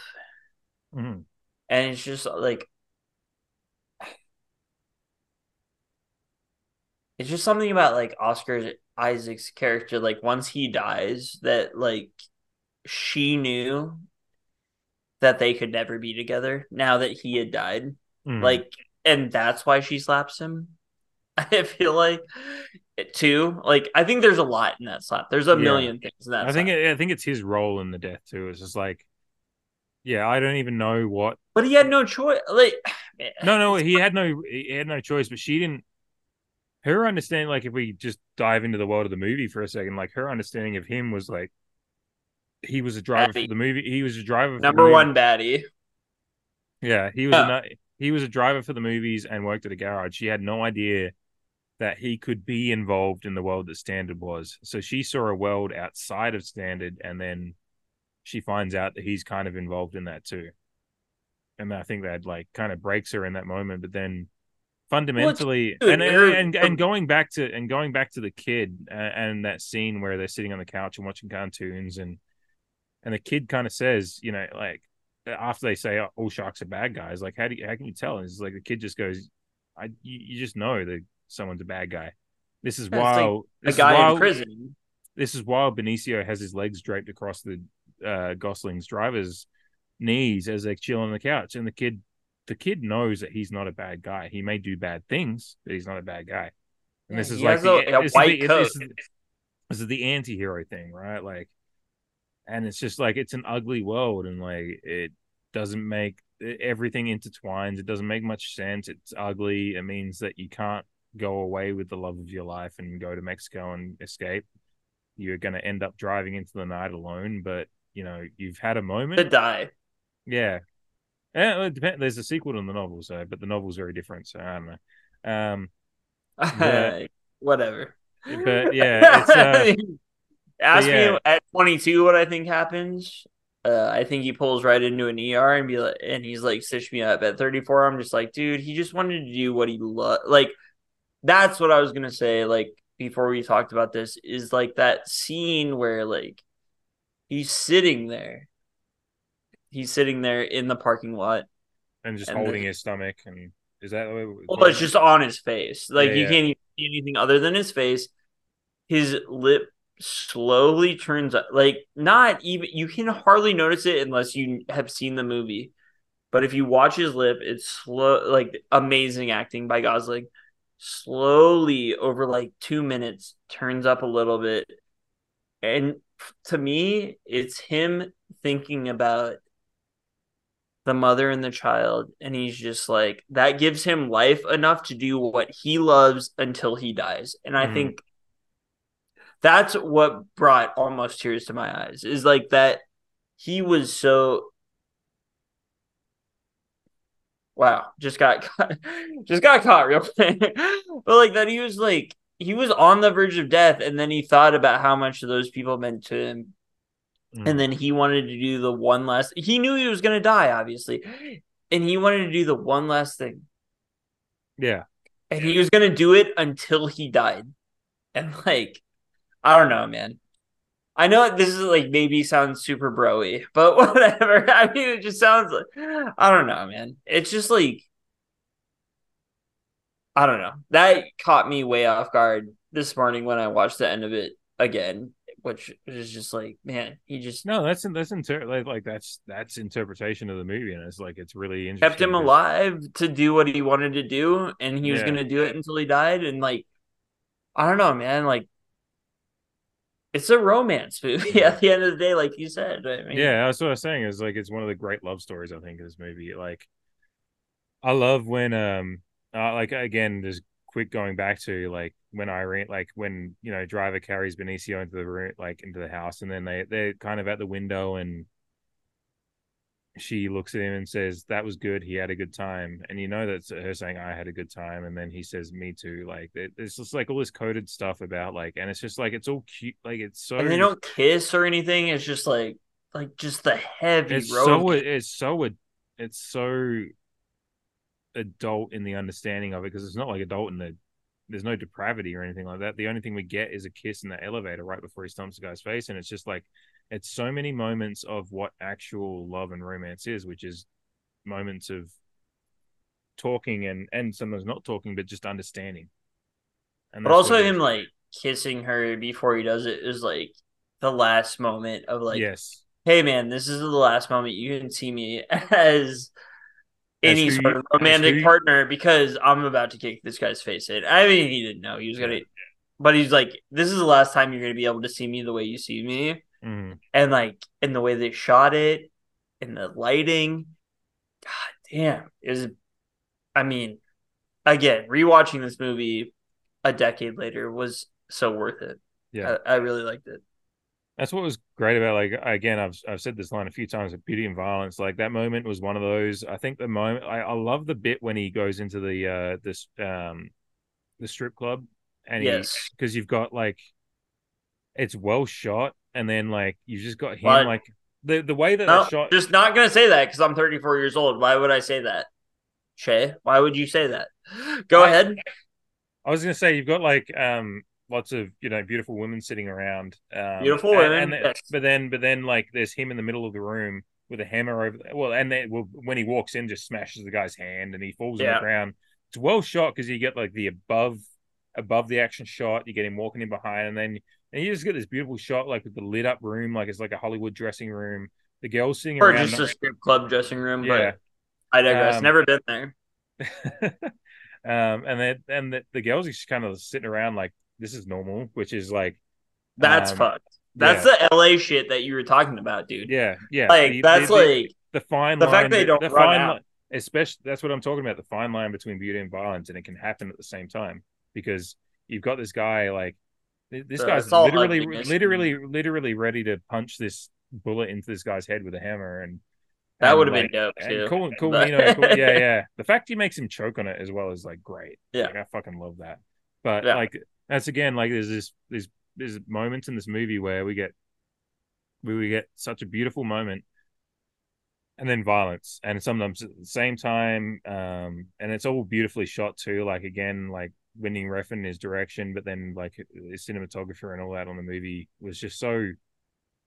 They just had this vision for this movie, and that's what I respect about it so much. Above all of the stuff we've talked about, like I mean, we've talked about acting, we've talked about the storyline, the script, and all that stuff, but just all of that coming together with a vision for how it's meant to look, like the neon soaked aspect of it, the rarely focusing on LA. There's no real like LA landmarks. There's one point there's one point I only caught like these rewatches. He drives past the Hollywood Bowl at one point because I see the street, the sign that's in the middle of the street. I wouldn't have known that if I've been there. I've been to the Hollywood Bowl twice in the last few months for a couple of shows. I wouldn't have known that's the street he drove down if I hadn't been there. So there's all these parts of the movie that are very much they're just parts of LA, and there's no like gratuitous other than the Clippers stuff. Like I wouldn't have known. Yes, yeah, exactly. Like right away, then I know that we're like in Southern California, but I don't think it's totally based in LA other than that scene unless you tell me. You know? Yeah. So like, yeah, especially me saying, I know where that Denny's is that she works. Exactly. Yada, yada, yada. But like, yeah, it's like such a movie that is very much an LA movie because obviously it's got he's a driver for Hollywood movies and all that stuff. But it's just like it just shows a side like it just shows a side that isn't LA at the same time. Like it was true LA rather than Hollywood LA. So yeah, I love true LA. Like True Detective season 2 really tried to do that. It's definitely the worst season of that show that's ever existed. But still haven't watched it. I've only watched season 1. I actually I want to catch up with everybody else, but LA is a character in it. Like I like shit where LA is a character. Chinatown, fucking something else we just watched. Nice Guy, Heat, Collateral, there's so many. Another Michael Mann one, but there's a lot of movies. But anyway, I think it's a movie that one more thing I wanted to say about it before we get to tomatoes and stuff. I love The Last Kill. Again, is just so much atmosphere and stuff like that. When he kills Nino and he like drives him off the cliff and all that stuff. Yep. That's not The Last Kill, by the way, but it is Bernie, the end one. But like I mean, no, you're right. The Bernie Rose kill, which is obviously Albert Brooks, but the penultimate kill, which is he's the guy that actually is the reason that all this stuff goes down. Because I mean, Albert Brooks, as Bernie says, like, why did you fucking go after this guy? You could have just taken the money. Like, it's the principle, all that stuff. Like, and it's always crooks getting too far into their principles rather than just sticking to cold hard business. Well, I don't think he's a crook. Yeah. No. No. I'm not talking about the driver. I'm talking about Bernie and Nino. But what Bernie's saying is like, why didn't you just take the money and like go somewhere? And it's like, because that's not what he is. He's not a crook, right? Wait, Nino? No, like when Bernie is like, why didn't you just take the money and go?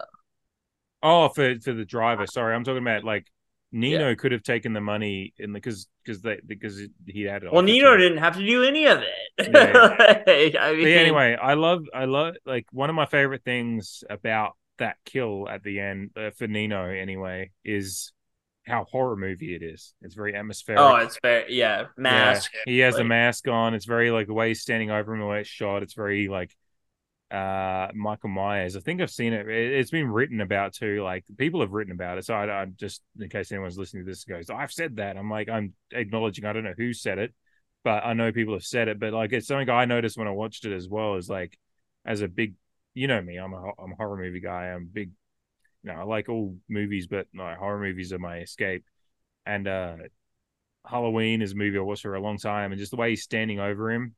And the foggy kind of atmosphere and all that stuff is just the lighthouse showing on it for a little bit, but like not showing you the gruesome parts. Yeah, and even when Ron Perlman's Nino's in the car and he's just all right. He's like, all right. No, well, even before that, when he's like they've been hit and he's like they've kind of recovered a little. He's like, all right, let's go.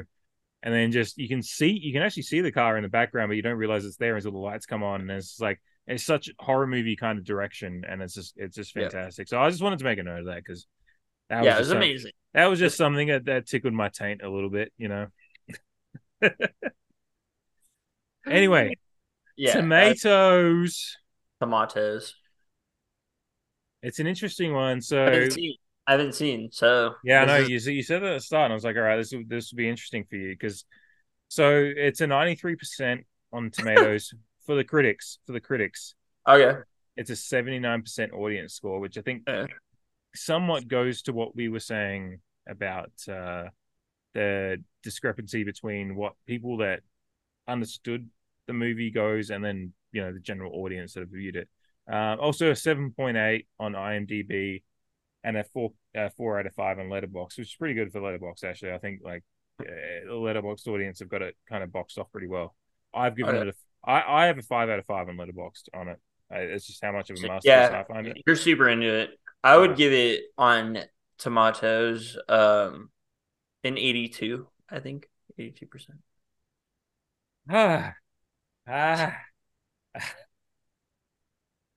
What? I would give it 82. That killed me. That has destroyed my soul. That's good. It's good. But you gave... What you gave Nice Guys like 96 or 97? Yeah, I love Nice Guys. Okay, so it's purely subjective. It's purely subjective. What are we doing? What are we doing? Yeah, of course it's subjective. It's my fucking rating. You fucking cunt. What are we talking about? Of course it's subjective. No, I agree. I was a little bit surprised. I'm giving it a 95. I'm like I think this movie is a it's Wolf Creek all over again. No, I'm kidding. It's sorry. I wasn't. No, I'm not. I never give you shit about your. Actually, no, I do all the time. No. All the time. No, I was a little bit shocked that it was that low, but you're still above the audience score, so you're slightly. I think like B- is what I would give. It's slightly better than the plebiscite. I just needed. This feels so lame saying it now, so maybe I would raise it, but I need to know more about why Driver is Driver. See, that's what I like about it. That's what I like about it. I get that too. I think it's a choice. I think it's a cool choice, but also it's just man, if you just add a little bit more humanity in you, this shit didn't need to happen, dude. And if you would explain to me why, and it's kind of whatever. Well, I can tell you from the book, it's his mom was mentally fucked up. Of course she was, and of course there's a backstory to it. I just don't know it, so I don't. And stabbed his dad in the throat at the dinner table and did all this stuff, and then. Yeah, and the driver talks more in the book, and he goes out drinking with a bunch of different people, and it's just it doesn't actually. I just from the book, I prefer how they took the character, and by the way, spoiler alert as well for the book. I don't know if you have any of the listeners who are still listening to us, Hey, mom. Cheers, Want to Bob. read the book? No, probably Yeah. not. Also, my mom doesn't know I have a podcast, so but if she did, she would not listen to it. Anyway. Well, then, no cheers to Bob. Then that's fine. For a second, I thought she was a listener. No, but I'll get her a hoodie regardless. no, but also, yeah, this is. I mean, let's. Irene in the book is Irina. She's this is a small controversy when the movie came out. Was like the fact that they whitewash it. Yeah, but then apparently, like, it wasn't anything nefarious. It was just Nicholas Winding Refn. Just I think I can't remember if Mulligan auditioned for it. If he just saw a tape and was just like, she's just the one. She's amazing. Yeah, first of all, and she was super hot. By hot, I mean in the industry. But she was super hot back then because, like, Gatsby, she was about to play Daisy and Gatsby at the same time. And I think she'd been in the what was the movie? 2009. She'd been nominated for an Oscar for God damn it, the movie where she's like a student and she gets like fucking. I can't remember. She'd been nominated for a Best Actress Oscar anyway. So she was in a moment as well. Like, and she was, and obviously she. As we've talked about already, she played this role so beautifully well and very. Do we think that her character in this film ended up becoming the promising young woman? Well, there's a segue. I know that's not who the title's about, but do we think that she became that? Maybe. Who's to say? No, I hope so. Yeah. You know, I have my thoughts on Promising Young Woman. We'll do that movie at some point. We'll do that movie at some point. I don't think we're capable. maybe when I can finally convince Andrea to come on. Oh yeah, I love that movie. Yeah. Talk about me. All right. Anyway. Yeah, I can't remember where I was going before. Sorry. That's good. Let me read off the end, like this little bit from the director. He said, creating Drive can be compared to Hans Christian Andersen writing Fairy Tale. Set in the imaginary world of Los Angeles, Drive is veiled in reality. Everything looks and feels real, but it is infused with pure fantasy. The heroes in the story, a knight, a fair maiden, a dragon, and a wizard, drift through this artificial dreamscape, searching to fulfill their purpose, each traveling through their own kismet-driven odyssey. I directed Drive on intuition and instinct alone, feeding the unadulterated desire for more. Yeah, I fucked up there. Anyway, desire for more like really good cocaine. He knows us. Except I couldn't see its color palette. I have been colorblind all my life. I couldn't write its words. I have been dyslexic all my life. I felt Drive, its electric energy pulsing through me. Like neon liquid, Drive flowed through my veins, revealing my own life in its reflection. Drive is about the kiss. I've only ever kissed one woman in my entire life, which gets to what we were saying before about that moment. Drive is about, but then this is my beauty and violence thing, because the next line is Drive is about the violence fueled by my therapeutic decadence. Drive is about love, not mortal love, but the eternal love, found only when the supreme and divine existence takes form in teenage love's illusion. Drive is imperfect because I am imperfect. It is 100% me, a blank canvas with a touch of pink neon.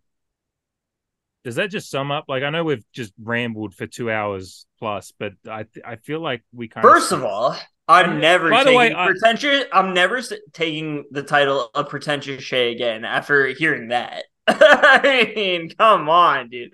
That's maybe the most pretentious thing I've ever heard. I respect it, but I'm just saying that's maybe the most pretentious thing I've ever heard in my entire life. And I've watched the Safdies talk about their movies. I know I've sat in a bar and heard you talk about movies, so that's the most pretentious thing I've heard in my entire life. Don't regret anything, just like the director. No, but like, so I'm sorry we have good taste. I'm sorry. No. I'm glad I held that, because I actually meant to read that at the start of the second half, and then I forgot, and then I was like, no, I'll just hold that to the end. And I think what you and I have done in this weird way has covered that, right? Because my whole thing has been like, my thing when I was watching the movie was just beauty and violence the whole time. That was my like thesis I took out of it, was just this like how the world is just beauty and violence all the way through. And then like when I read that, like I only read that because this is like it may not show up in the podcast, but like the disc, the box that I have has this thing over this. No, it's not going to show up. It has this thing over the back, and so I hadn't actually read that. Like there was a cover over there was like a sticker thing over the back of the box and I pulled it off, and I was just like, oh, there's some writing here. I only read it like yesterday. I've had this box set for like 6 months or a year now, and so I'd only read that after I'd kind of come up with my notes and stuff for it, and rather than sitting there going around reading it going, oh no, this changes everything, I was just like, no, this sums up everything. And I felt like it was a really good, and now that I'm glad I thought about sending it to you, by the way, but I was like, no, let's have the discussion and see where it ends up and see if, and I feel like we've kind of covered that in a way that it's just, oh, for sure, it's just a beautiful chaos of a movie that that is so well refined. The movie's so well refined in everything it does. It's very deliberate and all those things, but is so chaotic at the same time. But it's so deliberately chaotic and beautiful and all those things. It's just such a. I feel it's one of my. I don't know if I did a top 10 movies of the 2000s where it would sit, but I think it's in there. Well, it'd be the 2010s. No, I'm talking about since the year 2000. I'm talking about this century. Oh, shit. I'm talking about this century. I think it's in there for me at the moment. All right. As far as its impact on me, like it's not. It's kind of like when I like it. I'm like I like it, and I agree with what he said. It's just extremely pretentious, but like I have no problem with that. Like a lot of like to make great art, you have to really believe in yourself and your vision. So it's just like fucking do it. And if the shit you say after you make it is super pretentious, it's like, yeah, that's what it took to make it. So just fucking enjoy the art and deal with like the ego and the hubris that comes with it. Yeah. Like, I mean, I have no problem. I don't think it's like it's even that he kind of just says his true belief in his vision for it, because like and by the way, like it's an extreme self-aggrandization, but yes. And that's what it takes to make your vision. Like you have to believe in yourself. Like, yes. Yeah, and he won. By the way, like I wanted to get to it, so we'll finish up on this. This is just a minor note. He won Best Director at the 2011 Cannes Film Festival, so pretty prestigious. Better than Oscars, yeah. Ironically, this was the same Cannes that Lars von Trier made comments about. Sympathy. I don't want to. He said he understood Hitler and that was interesting. So and Nicholas Winding Refn came out and said that was fucking horrible that he said that. So, and since then, I'm not shitting on Lars von Trier. It's just like it was an iconic. I'll shit on him. I didn't know about that. No, he came. I mean, we know Lars von Trier movies. He has They're good, sure, major issues. He has major mental health issues that he's publicly talked about, and he just said, "I didn't mean it that way." He was actually just trying to make He says he was trying to make a very dark joke, and lots of people like Kirsten Dunst and Stellan Skarsgård and all that came out afterwards and said, "If you know Lars, he doesn't believe that. He was just drunk and made a bad joke." So. Take in what you will. Been there, done that, except about Nazis. But anyway, this podcast will forever tell to fuck off. And that was absolutely. But that was the Cannes that this film won Best Director at. So, and ironically, the Oscars of that year, Terrence Malick, who won Best Picture at Cannes for Tree of Life, and was nominated for Tree of Life at that Oscars. Nicholas Winding Refn didn't get nominated for the Best Directing Oscar for this film. And it just kind of goes to show that as much as you and I are both like we sit down and watch the Oscars every year and take in the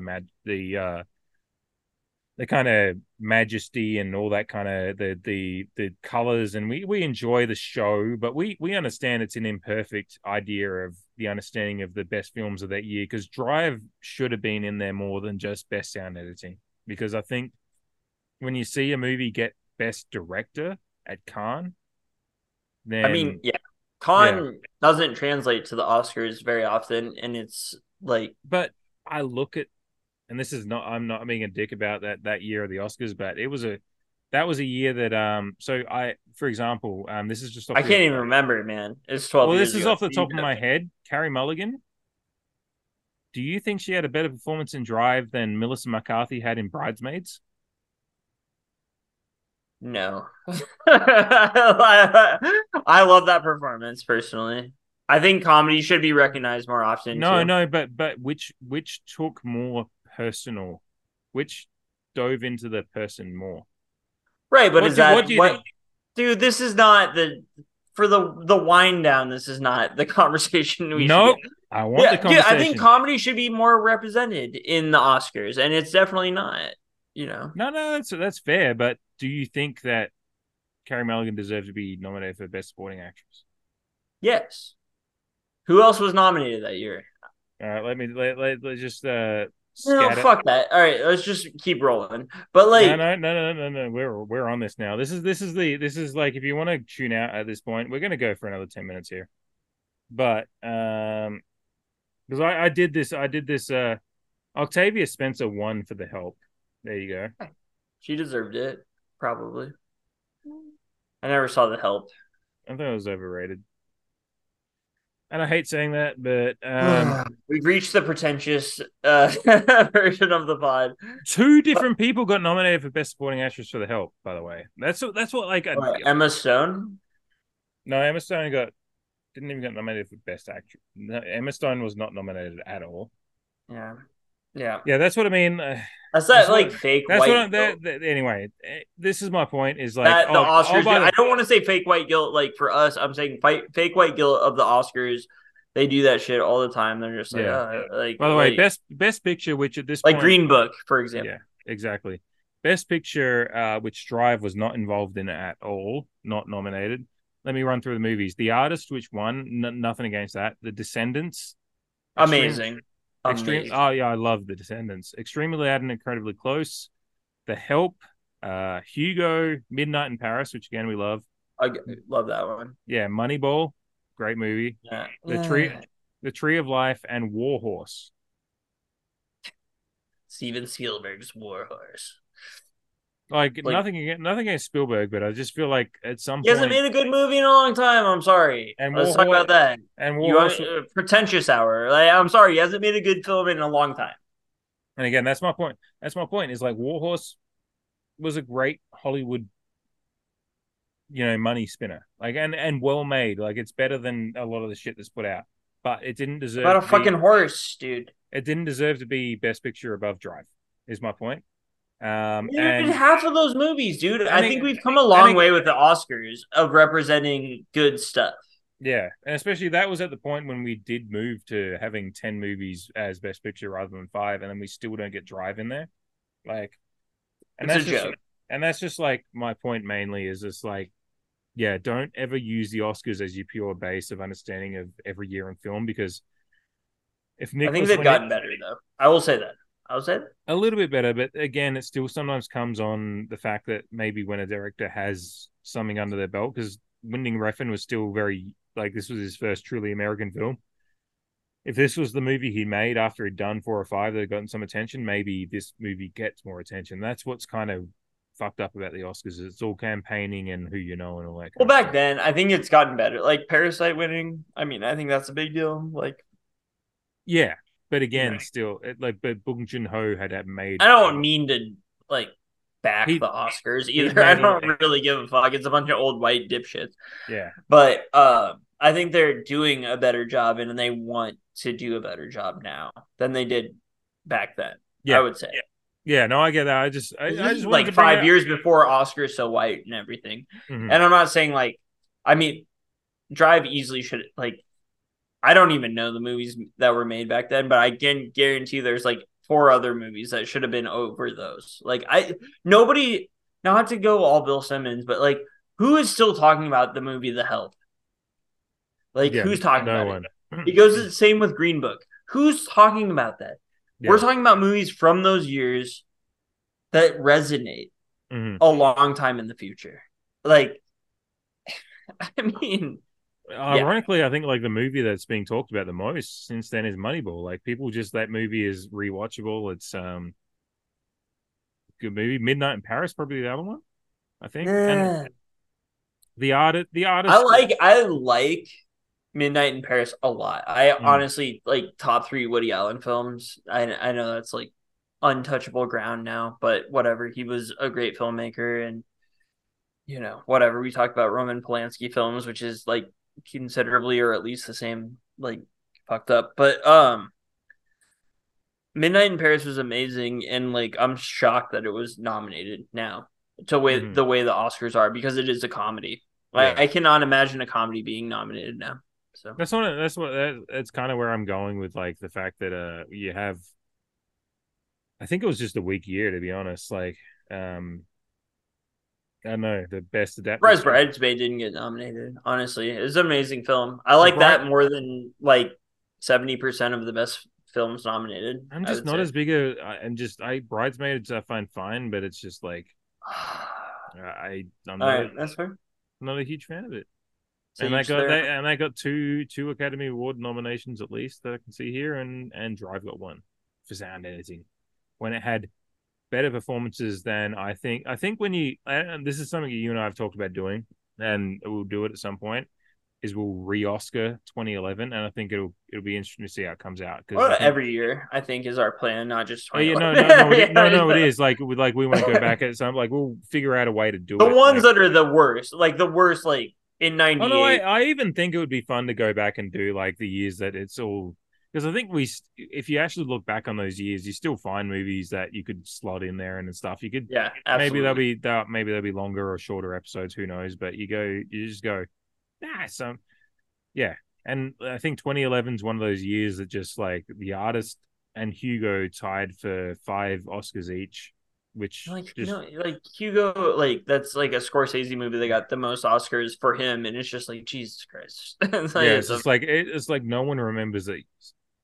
I don't want to sound. I mean, you remember it as Scorsese trying to make a children's movie, I would think, but And it's like, from what I remember, like I've only seen it once, but it's like it's a beautiful movie, but it's just like I just look at that year and go like, I think what Wending Refn did with Drive was like groundbreaking in a way and deserved the best director nomination. So far ahead of it. Well, not even ahead of its time, because I don't think its time even exists. Like it exists in this like in between, and it's just like it's almost like Tron, like we talked about earlier. It's like this like, and I'm not just talking the music. It just like exists in between like categories and stuff, and it's just Yeah.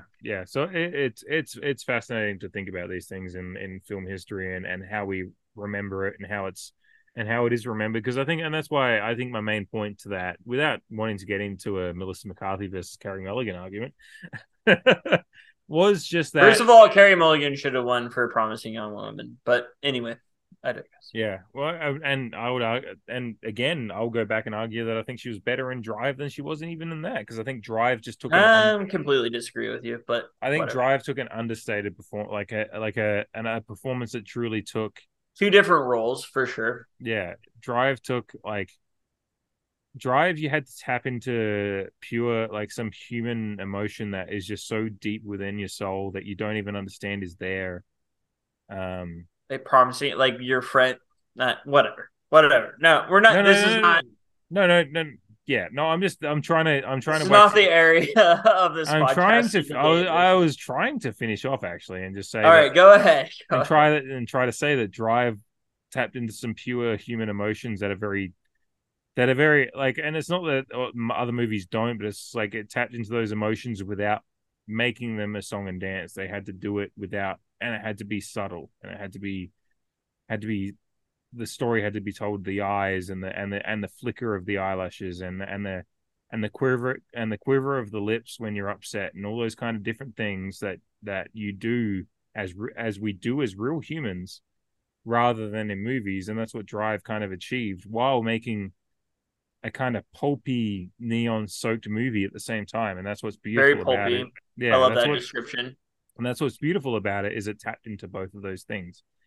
And I think that's a very unique, and that's why I think what makes this movie so unique is that it tapped into the most most real human depiction of emotion whilst doing that pulpy action, ultra violent, ugly violence at times, and too. so many different emotions. Yeah, for everybody. Yeah, and I keep looking as we're recording this. Both of us have the our little background on. I see Carey Mulligan's kind of half smile, and I just see that, and I just see that as like her performance was just so perfectly, beautifully understated, but also said so much. And same with Gosling, and I just think those kind of performances need to be rewarded as much as the over the top ones that the Oscars sometimes do. And that's why I think Drive as a movie overall has been misunderstood, is that there's so many things it does so beautifully well, but it's also done so understated that it's just no one's captured it quite. Yeah, but we explained what I feel like we explained why it wasn't received. Yeah, we did. Yeah, we did. Yeah. And at the time, again, I think I don't want to defend the Oscars, so it's just whatever. It deserved more. A lot of films we love deserve more. But at the same time, I think it makes them better because they didn't get it, because it means that the stupid masses didn't totally buy in. And it's just like, well, yeah, whatever. Yeah, we are pretentious at the end of the day. Yeah. Shay's more pretentious, but... That's what they tell me. We both are, in a way. I'm doing these hand motions, I don't know why. I'm just like fucking Ricky Bobby, like... Put your hands down. Anyway, I think we're about tapped out on it, but I fucking love this movie. I could talk about it for a 24-hour podcast, but that would be pretentious. One day we'll do it, and it'll be about a movie that's not to be announced yet. But one day we'll do it. There is a movie that you and I could talk about for 24 straight hours and on stream. And if we ever have enough listeners, we will do a live stream of it, and we will raise money for charity. So, please listen. Yeah, please listen, because it's going to be for charity in the future. So, that's the thing. 24 hours. I'm down. I'll be asking for Bernie Rose to stab me in the stomach by the end of it. Anyway, until next time, let's pour some popcorn, pint some pints, and pop some film. My partner is a belligerent asshole with his back up against a wall. And now, so am I. The asshole.